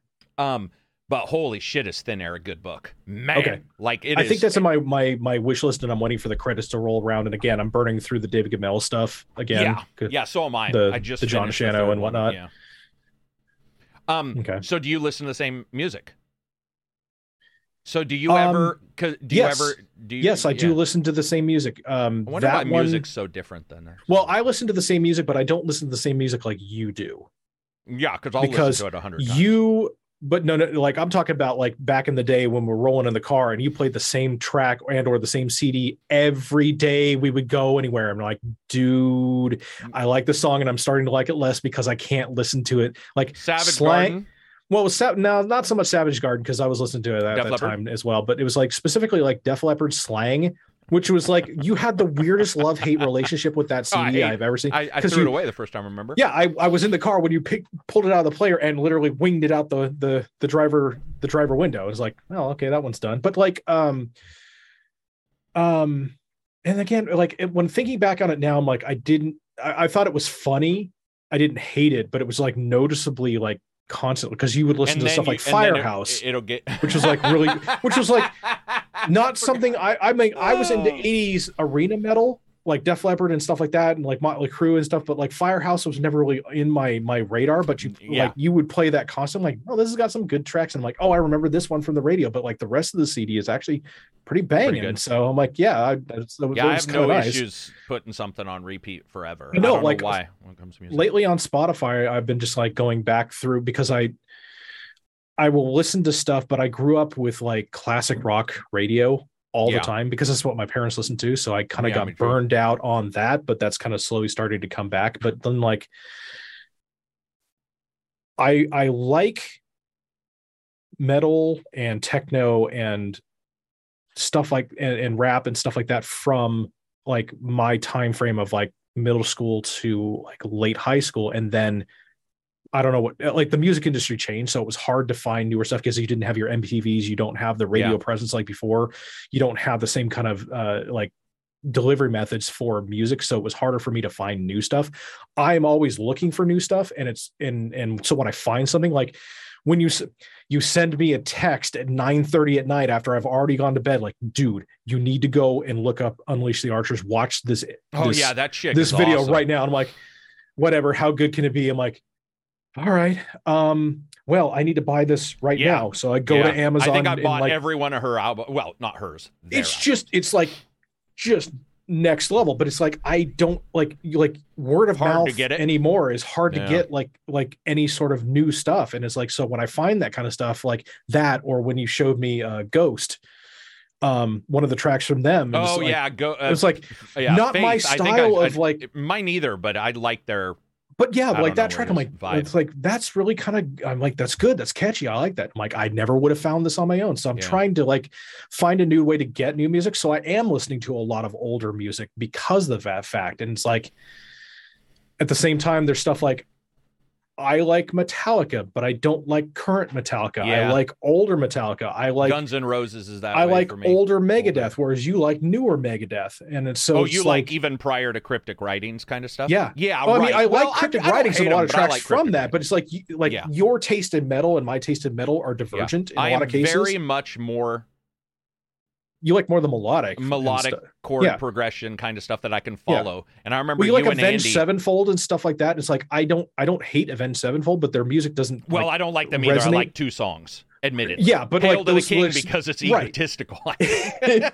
Right, but like that kind of But yeah. music genre Yeah. that you enjoy, it's like I see why you like that, and for me, certain types of metal, like just it's like a feeling that resonates with me, and a lot of times that will push other people away because it's hard to explain. Like I like certain aspects of the way they like the certain kind of stuff. Like that's not what I come to like metal music for, but because I'm into the more melodic side interlude stuff, because it's like it's a weird kind of like give and take that I have with those kind of songs where like I don't really care about this dude growling at the mic for an hour and a half, But you like the guitar. this in it or section something. where Yeah. they change and sing at a higher pitch, or if they have like a side vocalist who does stuff in the interludes or for the Yeah. chorus, I'm like, this is so good, I will ignore this because the guitar, the rhythm, the drum beat, and this chorus element or the side vocalist element is so good. And that's where it is. But then you get those occasional ones where it's like Unleash the Archers has all those elements, but the way they do it is like no one is overpowering the other, and they are different elements, but they all work really well that resonate for some weird reason with me. Because like the one Awakening has every one of those Yeah, specific because metal remember elements. it's got Toothless McGrowly Pants halfway And through the song. it was like, wow, that's like And I'm that's like, so like what? interesting. And it's like, but at the And same time, weird. like it's a hard pivot, but it doesn't usually a hard pivot like that. I'm like, I don't really. Yeah, like it. right. I'm like, oh no, okay, I'm still in it. Let's do this. So And maybe with music, it's just different. I don't know. I mean, yeah, it's a different kind of medium for me. Probably because it's shorter that we can listen to it more. Because I Also think true. everybody probably listens to music more often than they read the same book. Yeah. You know, well, they- to be they clear like to though, sing like along or whatever. the job I work now, like the call center thing, it has completely ruined my attention span since day one. Because you're bouncing between jobs and multitasking. Well, bouncing between functionality and things that I'm doing at any given time, like I'm monitoring this, I'm answering that, Yep. I'm looking here, I'm looking there. And it's like this, I went from very focused Hewlett Packard, looking at prototype materials, looking for variations and issues and stuff like that, and very regimented, very like single line. Plus I was going to college at the same time. So everything was like study, Focus-based. focus. And then I Yeah. started this job, and like that focus will serve you well, but now you have to take that focus and look everywhere at once. And also, I would say in some jobs, that's why I don't like multitask. I mean, I love it because I'm really good at it, and I like emergency stuff. So like, I miss my old job, but not Epic, but even right. back to The HP. HP one. Yeah. Even though I liked Epic. But there is some, man, when you lose, I don't know, there's something where sometimes if I can't focus, I'll be like almost mad. Yeah. Like I'll try to read a source book for a D&D book, and I'll be like, why was I able to read and dive into a world to the umpteenth depths, and now it's hard. Now I have to set aside time. Well, it's like and you be talked about I a few gotta weeks sit ago and is lay down and just do it. that. Yeah. It's like taking a couple of sessions to get back into reading text Yeah, versus it's just so reading weird. something online. Oh, dude, So, yeah, yeah. true, right? Like Yeah. you said, you like books. So do I. Yeah. I dude- can't read PDFs for crap, but I can read a book. No problem. Books are has the Amazon real paper Kindle helped? Because did you get one? Yes. I specifically got like non-backlit, the whatever liquid paper thing that they have. It's like this is the digital functional version I can do, and that's it. I don't want any of these other bells and whistle crap. I don't need like and I respect them as a tablet for what they are, for because my mom has like a Kindle Fire or whatever, the tablet version. I'm like, that's great, Mom. Do not ever get me one of those. Please no. It's popping up with like email. Like I have to go to airplane mode to read because I don't want to see a Discord alert. Right. Exactly. Or something like I don't want to have that side stuff. But yeah, that's the kind of thing. It's like, it's unfortunately allowed me to really lean into my ADHD much more than any other job I've ever worked or any other sort of setting where I've had to be mentally present. Yeah, it sucks. So, it's because when I came out of it helped. I think HP helped us with the next job. Yes. And then that job helped me with YouTube. But then I realized, I was like, oh, there are serious deficiencies that had popped up that I wasn't aware of, which was like, I love to dive into stuff. There was just something. I was like, that was too multitask. Where it was like, it was fun to do. But then when you try to read a book or whatever and you bounce and you're like, and I get almost anxious where I'll be like, dude, what is going on? What is happening? And so it's because of the mental drift. Yeah. And where I'll look at a page and I'll be like at the end and go, I have found one weird thing because I love reading really dry. Biographies are fun and I have found myself paying attention, but I like to, like last night I read, there was a 200-page document on the preparations for war in the future with China. And it was done by Rand Corporation, where they're like, this is what could possibly happen. This is what China would do. And it was 200 pages. And I read that in like 4 hours. I was just like every single word. But when I go to a fantasy book, sometimes even Gamel stuff, I'll be like, start and then realize I'm 3 pages in and be all, what the fuck? Now, admittedly, some of that's coasting because I already know the book. Okay. And I think that sucks. There's something about seeing every word. Have you tried the new font that that supposedly fixes that? I'll have to take a look at that. Yeah, there's a new font that highlights particular letters in every word. And for whatever reason, it causes your brain to actually reconnect. Okay. Yeah, and admittedly, I would say it for sure makes an effect. I don't know how much, but I absolutely noticed it did make an effect. Okay. Well, because for me, even if it's a book that I haven't read or ones that I have a problem, and what kind of makes me bounce away from the content of the story is when it's typically fantasy names, because they're not real. I can't make a real world connection to fantasy names, and so for some reason that starts to bounce me away from what's going on in the story, because like my brain's like, I have to have a connection to make. Because when I read, I get to the point where I stop reading actively and my brain is reading passively. So then my brain is creating the scene, which is what the entire point of reading a book in most cases is. You're not reading the text going, okay, text, he ran down the street. No, it's like you see in your mind as you're reading, this person ran down the street at this particular speed, and this is what the wind was doing to their hair, and this is what the weather was like, and you start to feel the scene created in your mind, and like my brain gets to that. But when that person's name is Gilflankis, it's like, that's not a name. Yeah, it's like I can't connect that to like, this was John Stanton, he was on his way to work. It's like, okay, that's a name I can trigger. And it's such a stupid languageist kind of thing, but it like, that's how my brain disconnects or starts to disconnect in those cases. So it's funny because that also happens in games. If I get a game where there's a lot of reading, I'm out. Like if it's like Skyrim, and there's a book, I'll be like, and I've tried to read it and it's bad. I mean, hey, I'm not saying it's not compelling at 4 pages. It's not compelling. Not only that, but it's like Bartholomew walked down the hill and found a goat, and the goat asked him 3 questions, and I'm like, oh my God.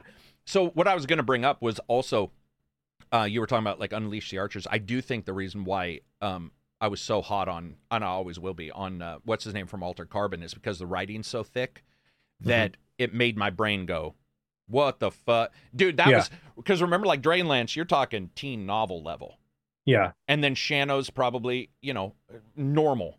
And most books are normal. But his shit is like, what the fuck is he? But it's good writing, but it's thick. And it's prose, and it's like noir, obviously, with some cyberpunk in it. So you're just like, Neil Stevenson, the guy who did Snow Crash and stuff. Oh, okay, and sure. the Yeah. new TV show that's coming out, Province. And I was like reading his stuff going, holy shit. But what I was going to say is I think that's probably why, like, you hear something from Unleash the Archers, you're expecting it to go one way, and then you're like, Yeah. what is happening? Ghost was the same way, because, dude, I mean, I like the goofy Rob Zombie stuff. I've always loved that. Yeah. And so the first song the pulp horror kind of stuff. Yeah, the first song I saw from them was that. And it was like, I can't even remember what the song was. Was it the one he's in the theater? Yes. And I'm like, and then the one where he goes to the dance, to the party, and everybody's doing, it's Lady Gaga almost, True Romance kind, where I'm like, sure, I can get this. And then I saw Faith, and I was like, this is fucking rocking. But overall, I'm not a, it's like Hail to the King for Avenged Sevenfold. I like it because it's like, it's very D&D-ish also. Even there, I don't know if you've seen the video for it, but it's very like, medieval, know, like, and got the throne and the crown. So that's why I bought into it. But no, I would say I don't like it either. I mean, overall, I think the only thing we actually, because you like Ron Jenkins and stuff, right? Yeah, well, that's the other thing is I like melodic. I like complexity. EDM, I guess. Yeah, I like complexity in my music because guitar if it's a simple, are the best if they're good. Yeah, and it's like, dude. But I can't do the kind of like pop top 40 kind of stuff in most cases because it's just it comes across as too simplistic for me to get hooked on it. So that I'll start to gravitate towards music that I like in the particular genre I'm looking for that has like layers upon layers upon layers, but it's not a cacophony mess to listen to. It's coherent as a whole, but you can feel parts of it. Like a lot of Queensryche stuff, you go back and listen to like Operation Mindcrime. It's like listening to like his voice is ridiculous. Good. The supporting vocals are awesome. The guitar is amazing. The story, there's a story to your entire album. It's like levels upon levels upon levels, and that keeps me engaged. And it's like, okay, wow. Like, because I'm not a huge proponent of concept albums, but they seem to do really well. Like that, Empire, which was less apparent with its concept, but still had a concept in it. Queensryche Empire. Yeah, that kind of stuff. Yeah, it is weird though because like one I didn't even know I liked her, but Suzanne Sagnafort, she does M83. Is that the techno band? Yeah, M83 who did the Oblivion soundtrack. And there's a song that's at the end that's hidden, and it's electric, and then it's a chick singing, and she's I would consider it not wailing, but it's like long word. Okay. And I remember being like, what? Which is sustained operatic kind of stuff. Operatic, which I definitely like. I mean, I found myself, it can be good. I mean, it is weird though, because like, I just realized I do listen to pop.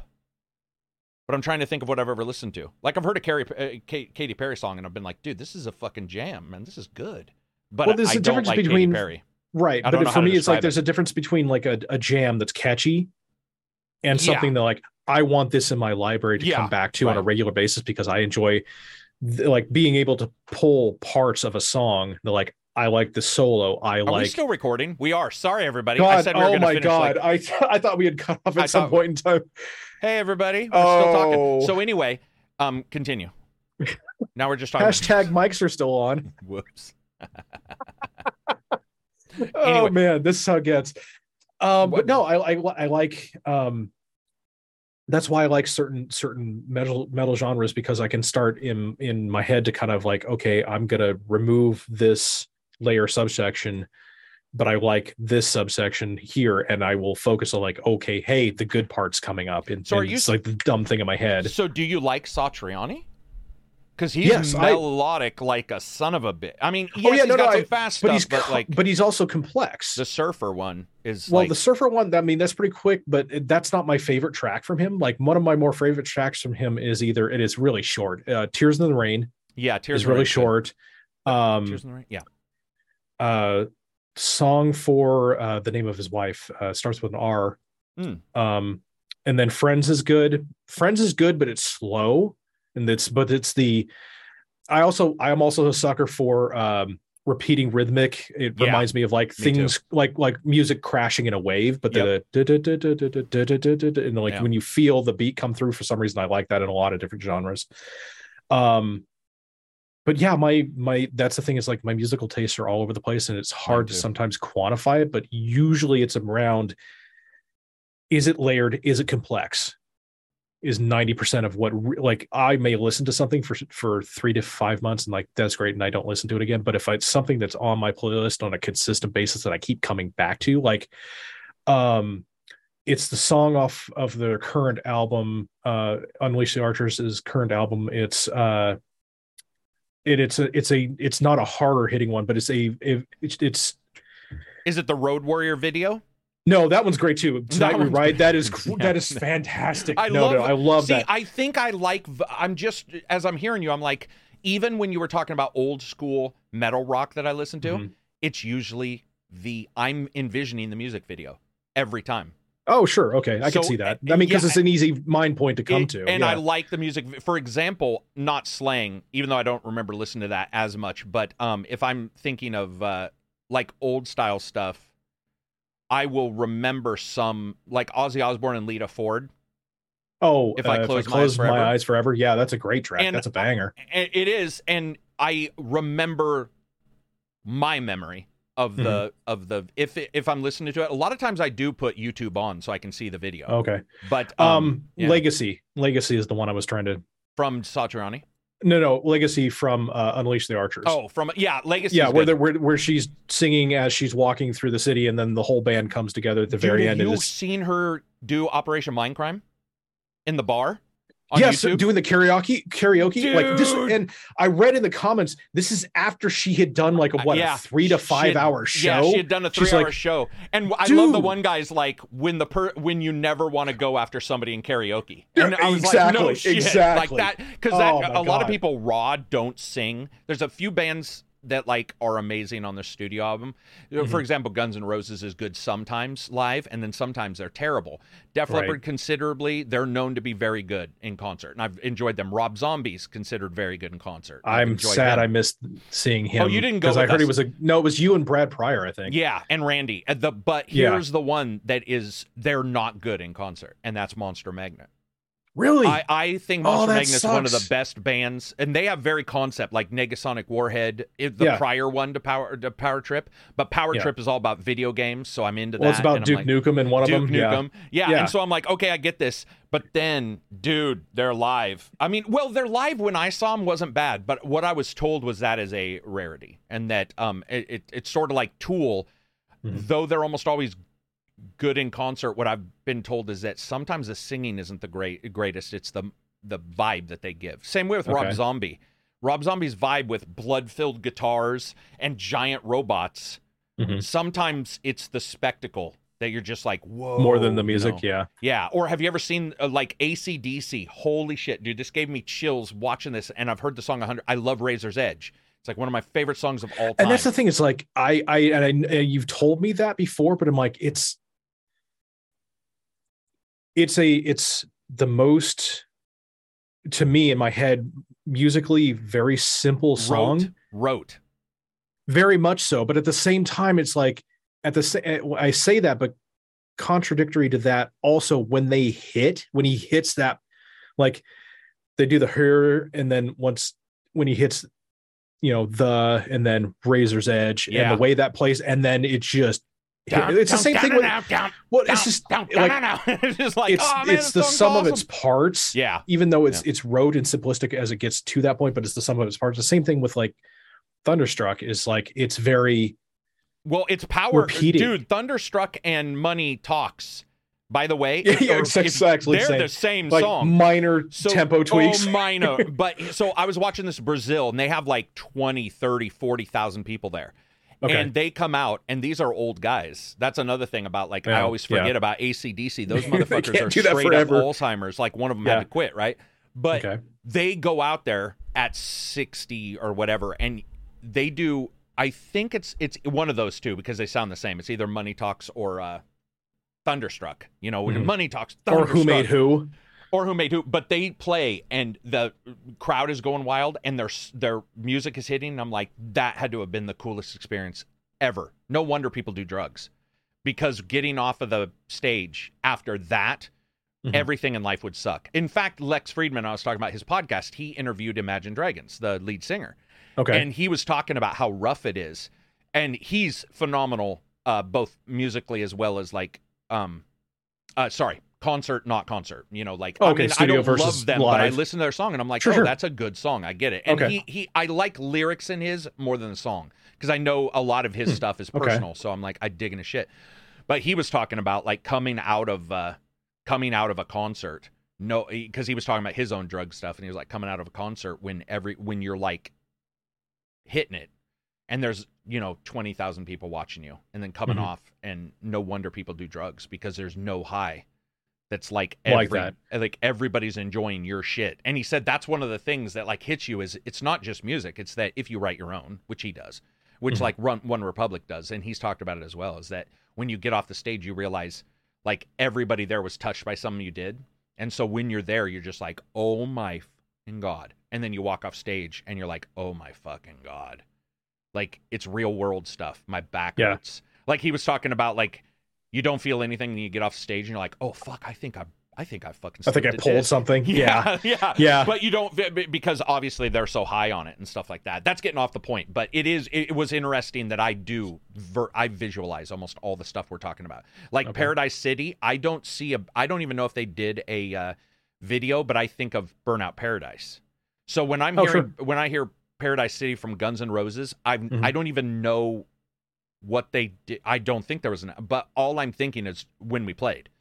And so I'm thinking of like car passes that were cool. I think in montages. For me, that kind of it came around on that guy. Yeah, because I remember watching that music video when I was in middle school. Was there one? Yeah, it was, because I think it was. Oh, the concert video. He's in the white pants. Because it was live. It was live footage because I think that released on MTV about the same time as Patience.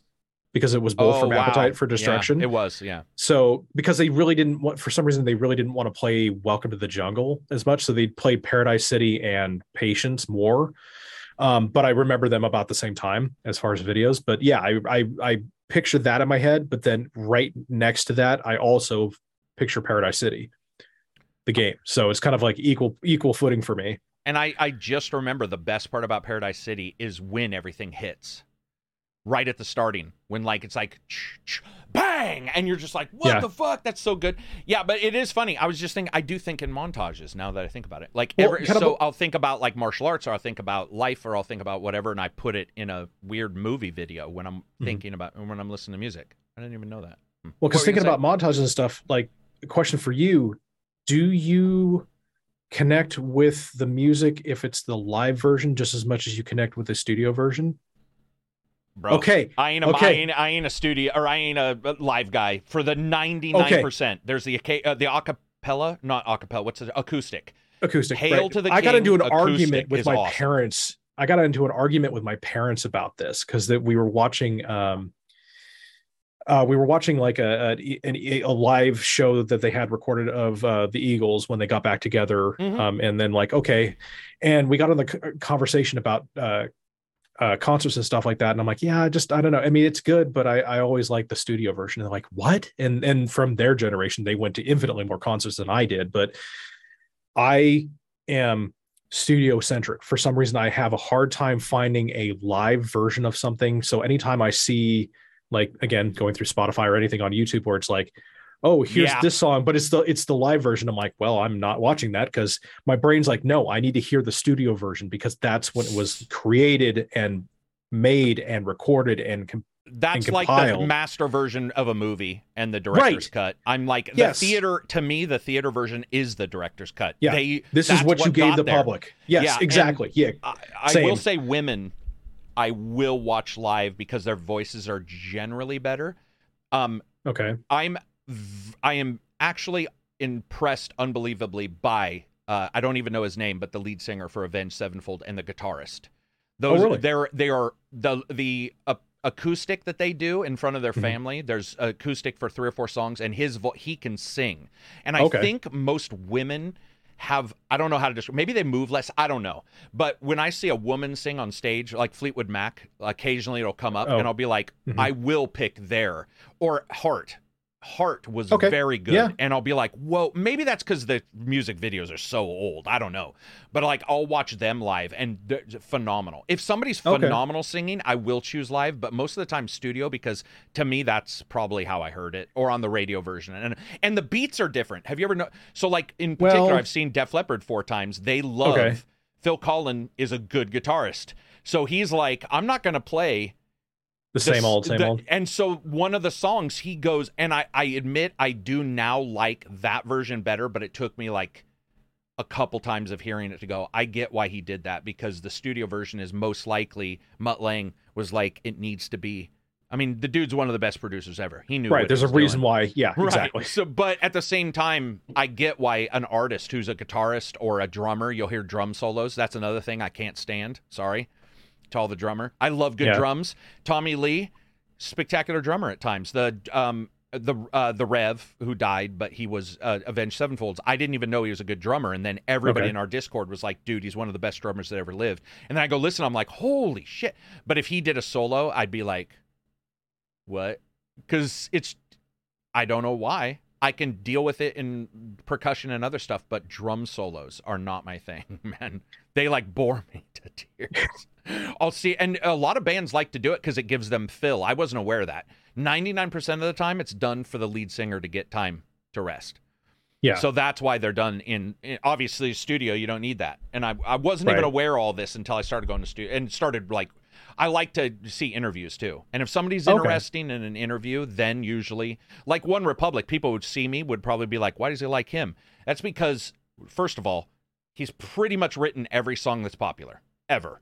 Like, he's the most prolific producer I've ever seen, from Beyonce to rap. Like, if you go to his page and you read, you're like it's the laundry list of hits. It's like the Mutt Lange of writers. Like, you're just like, what the... But when like him and like Timbaland and stuff like that. Yeah, and when you Timbaland, in fact, he was twitching for a while on Twitch, and I started watching. He was mixing a song one time, and I don't.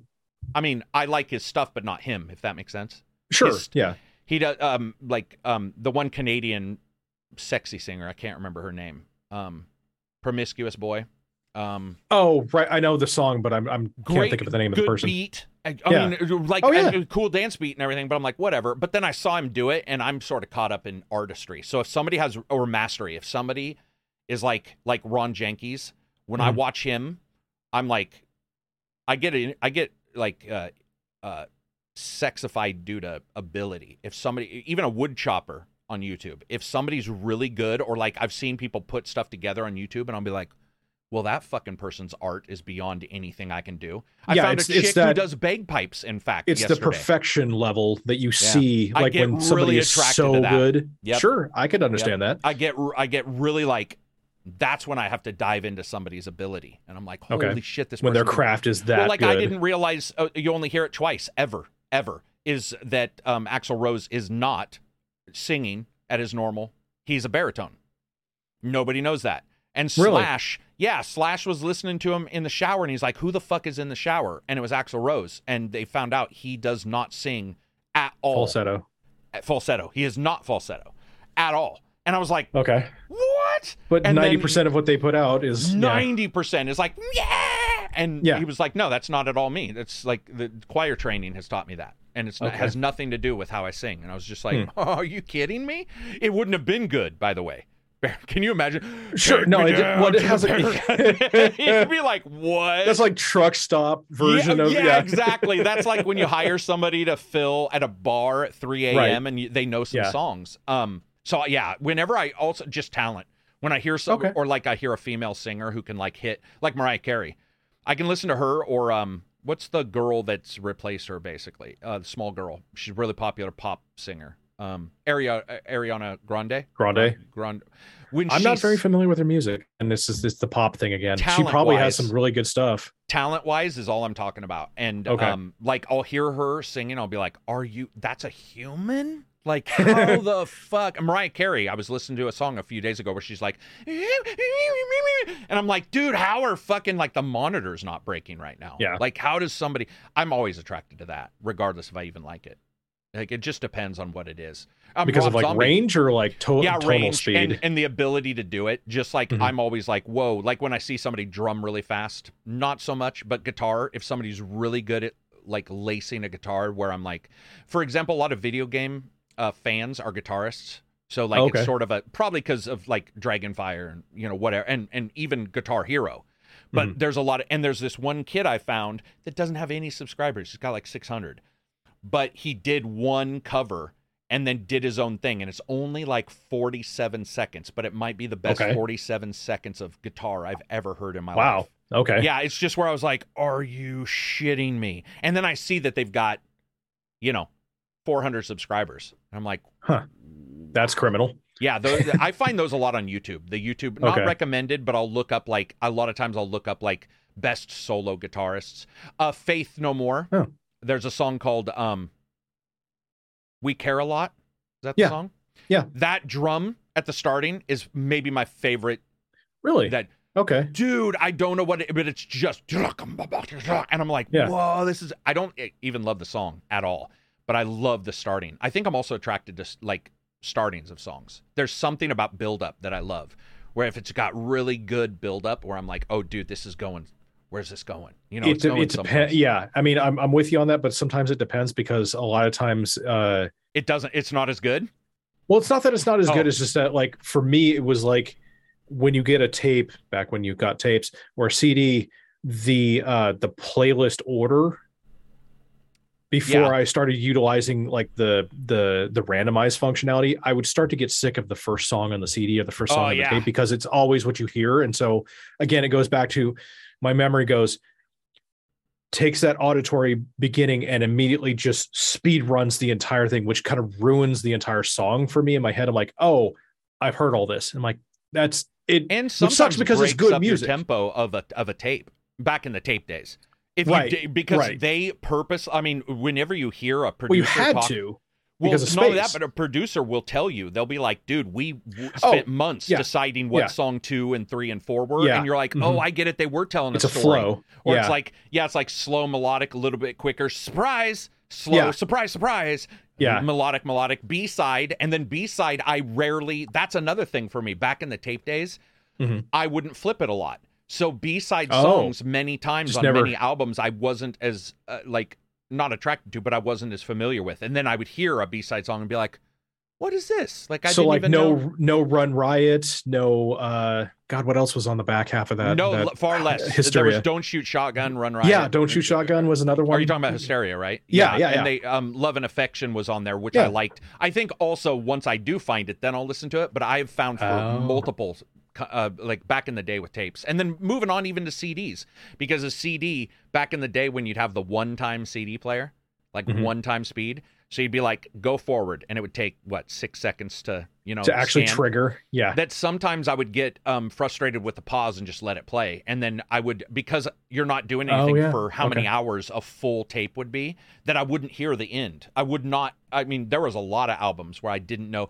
In fact, AC/DC is one of them. I'm not a huge AC/DC fan even, but I don't know a lot of their B-side stuff because I just, it wouldn't even pop into my head. Now with YouTube, that's awesome, but you'll also miss some. Like you said, where you'll hear one or two songs I might play, and you'll be like, okay, whatever, and then later you'll look at you'll be like, I don't even like those near as much as this fifth, sixth, or seventh, or sixth. Exactly. Yeah, it's weird. Did you ever do records? I never personally bought any records, but my parents did. So yeah, we would. I think one of the first records I remember really liking when I was younger was it was a self-titled one from Genesis. It was the very first. It was Phil Collins Genesis. Yeah, the Phil Collins. I don't even remember the track, but it was the last track on the first side of the album. I'd have to look up the name of it, but it's a longer track. So it took there was only 3 songs on the first side of the album because that last track was pretty long by normal standards. But I would play that one constantly. That and what else? Yeah, a lot of the stuff was my parents' stuff. So Led Zeppelin, The Who, Santana was another one. Oh no shit! Your mom and dad listened to that? My mom and dad didn't even listen to music. My grandmother sang. No, so she did Elvis music. Presley. music is constant. I growing up, like music was always on, at all times. Even like we would have family dinner every night, 6 o'clock. You sit at the table, music's still on. It's turned down a little bit so we can like also talk and eat and stuff like that. But it's just like, and that's the thing. It's like, that's kind of why for a chunk of time I got burned out on classic rock because it's good and it's great. And I like a lot of the tracks that I've listened to, but at the same time, it was mostly radio. So they have a rotation for 24 hours. And like, I've heard the same rotation because I've been listening to the station for years of my life now. So it kind of burned me out on that for a while. And then I finally, like on my own, came back to, okay, I like this. Okay, I like this Pink Floyd album, but not this one. I don't like any of that. I couldn't even tell you a song on a Pink Floyd. The first thing we listened to was Down in the Boondocks. Down in the Boondocks. Yeah, that's Kenny Loggins, I think. And that was my mom playing it on a 8-track. That's the first song I remember. A-track, we didn't even have a record player in my house. I had to go to my grandmother's, and because she sang and played piano. Yeah, so she would play Hank Williams, not senior. Right? Yeah, and then Patty Klein. She could. My grandma played piano and sang. So that's how I got it. But I also got into wrestling because of my grandmother. Because my grandmother believed. Not WCW, the old. No, WWF. It was before both of those. It was TBS Wrestling. So we're talking like Ric Flair as a 20-year-old. And so my like in the Midwest kind of and it was where they even had a small state. I don't know if you remember, but the rings were smaller. I remember seeing footage of it. Yeah, I would go over. My grandmother always had the brand new National Enquirer because she believed every story in there. She believed aliens. She believed, and she would put on wrestling there, and it would be like the Fabulous Freebirds and like Ric Flair, and that's how I picked up on wrestling. And she believed it. She'd be like, "Kick his ass." My grandmother was like, she believed wrestling was back when like Gorilla Monsoon was actually wrestling and not commentating. Yeah, no, it was it was before Gorilla was pretty old. I did see Gorilla. I saw Gorilla and I saw they're all dead. Guaranteed. Andersons back when they were the original Four Horsemen in in this wrestling, which was like, and they could only get. This is how small the ring was. If they had 4 against 4, which was pretty rare, they couldn't even get all 8 guys in the ring because it was so big. So they couldn't all fight. So you would see them tap each other, going like, "I need to leave so that another guy can come in to wrestle." Oh, that's wild. In this big, they didn't have They didn't have Royal Rumbles because it was too small. There's no way, But they had I remember Abdul the Butcher, and my grandmother, a big black guy, just 400, 500 pounds, and he would always cut himself and pretend to eat the other guy. Okay. My grandmother firmly believed it. Yeah. Oh yeah. And my grandpa cannibalism is happening. My grandpa would be building shit out in the. You still watching that goddamn wrestling? And we'd be in there. My grandpa would want me to go outside, and I'd be like, "Dude, man, this is some real shit. You understand? People are really fighting." Yeah. No, it's weird. I'm trying to think because the first stuff I also had on record was also audio dramas because Star Wars did 4 or 5 between Empire Strikes Back and Return of the Jedi. There was a audiobook you could get that was when Guido and Han Solo first met. And I remember prior to Star Wars. Okay. Yeah, and I remember listening to that multiple times and then listening to listening to the soundtrack for Jaws all the time. I don't know why we had that, but we had a lot of soundtracks. They did a lot of motion picture soundtracks for records. No, my parents got me the equivalent stuff of the Star Wars books and then the tape that you put in the tape player and it'd go, and then like every so often it would have a sound that tells you to turn the page. Yeah, to turn the page. So yeah, I had a lot of that. What was that even called? What was that even? It's not a choose your adventure. I can hear it I can see it in my head, but I can't think of the brand. But it was like it was always like for the Star Wars ones, it was R2D2 like telling you to turn the page. Yeah, to turn the page, that kind of stuff. Anybody listening? Man, I'm sorry that went places. Fun fact: I'm old. Yeah. I grew up in the '80s, back when wrestling was real. I mean, people still get hurt. Somewhat. That is absolutely true. That'll be it for us. Thank you, everybody. I'll try to timestamp this with like music interlude and just put like from. I believe it was about 2 hours to 2 hours and 52 minutes. Thanks to everybody who's listening. We appreciate it. It's not necessarily your normal thing, but hey, such is life. Peace out, everybody. Thanks for listening.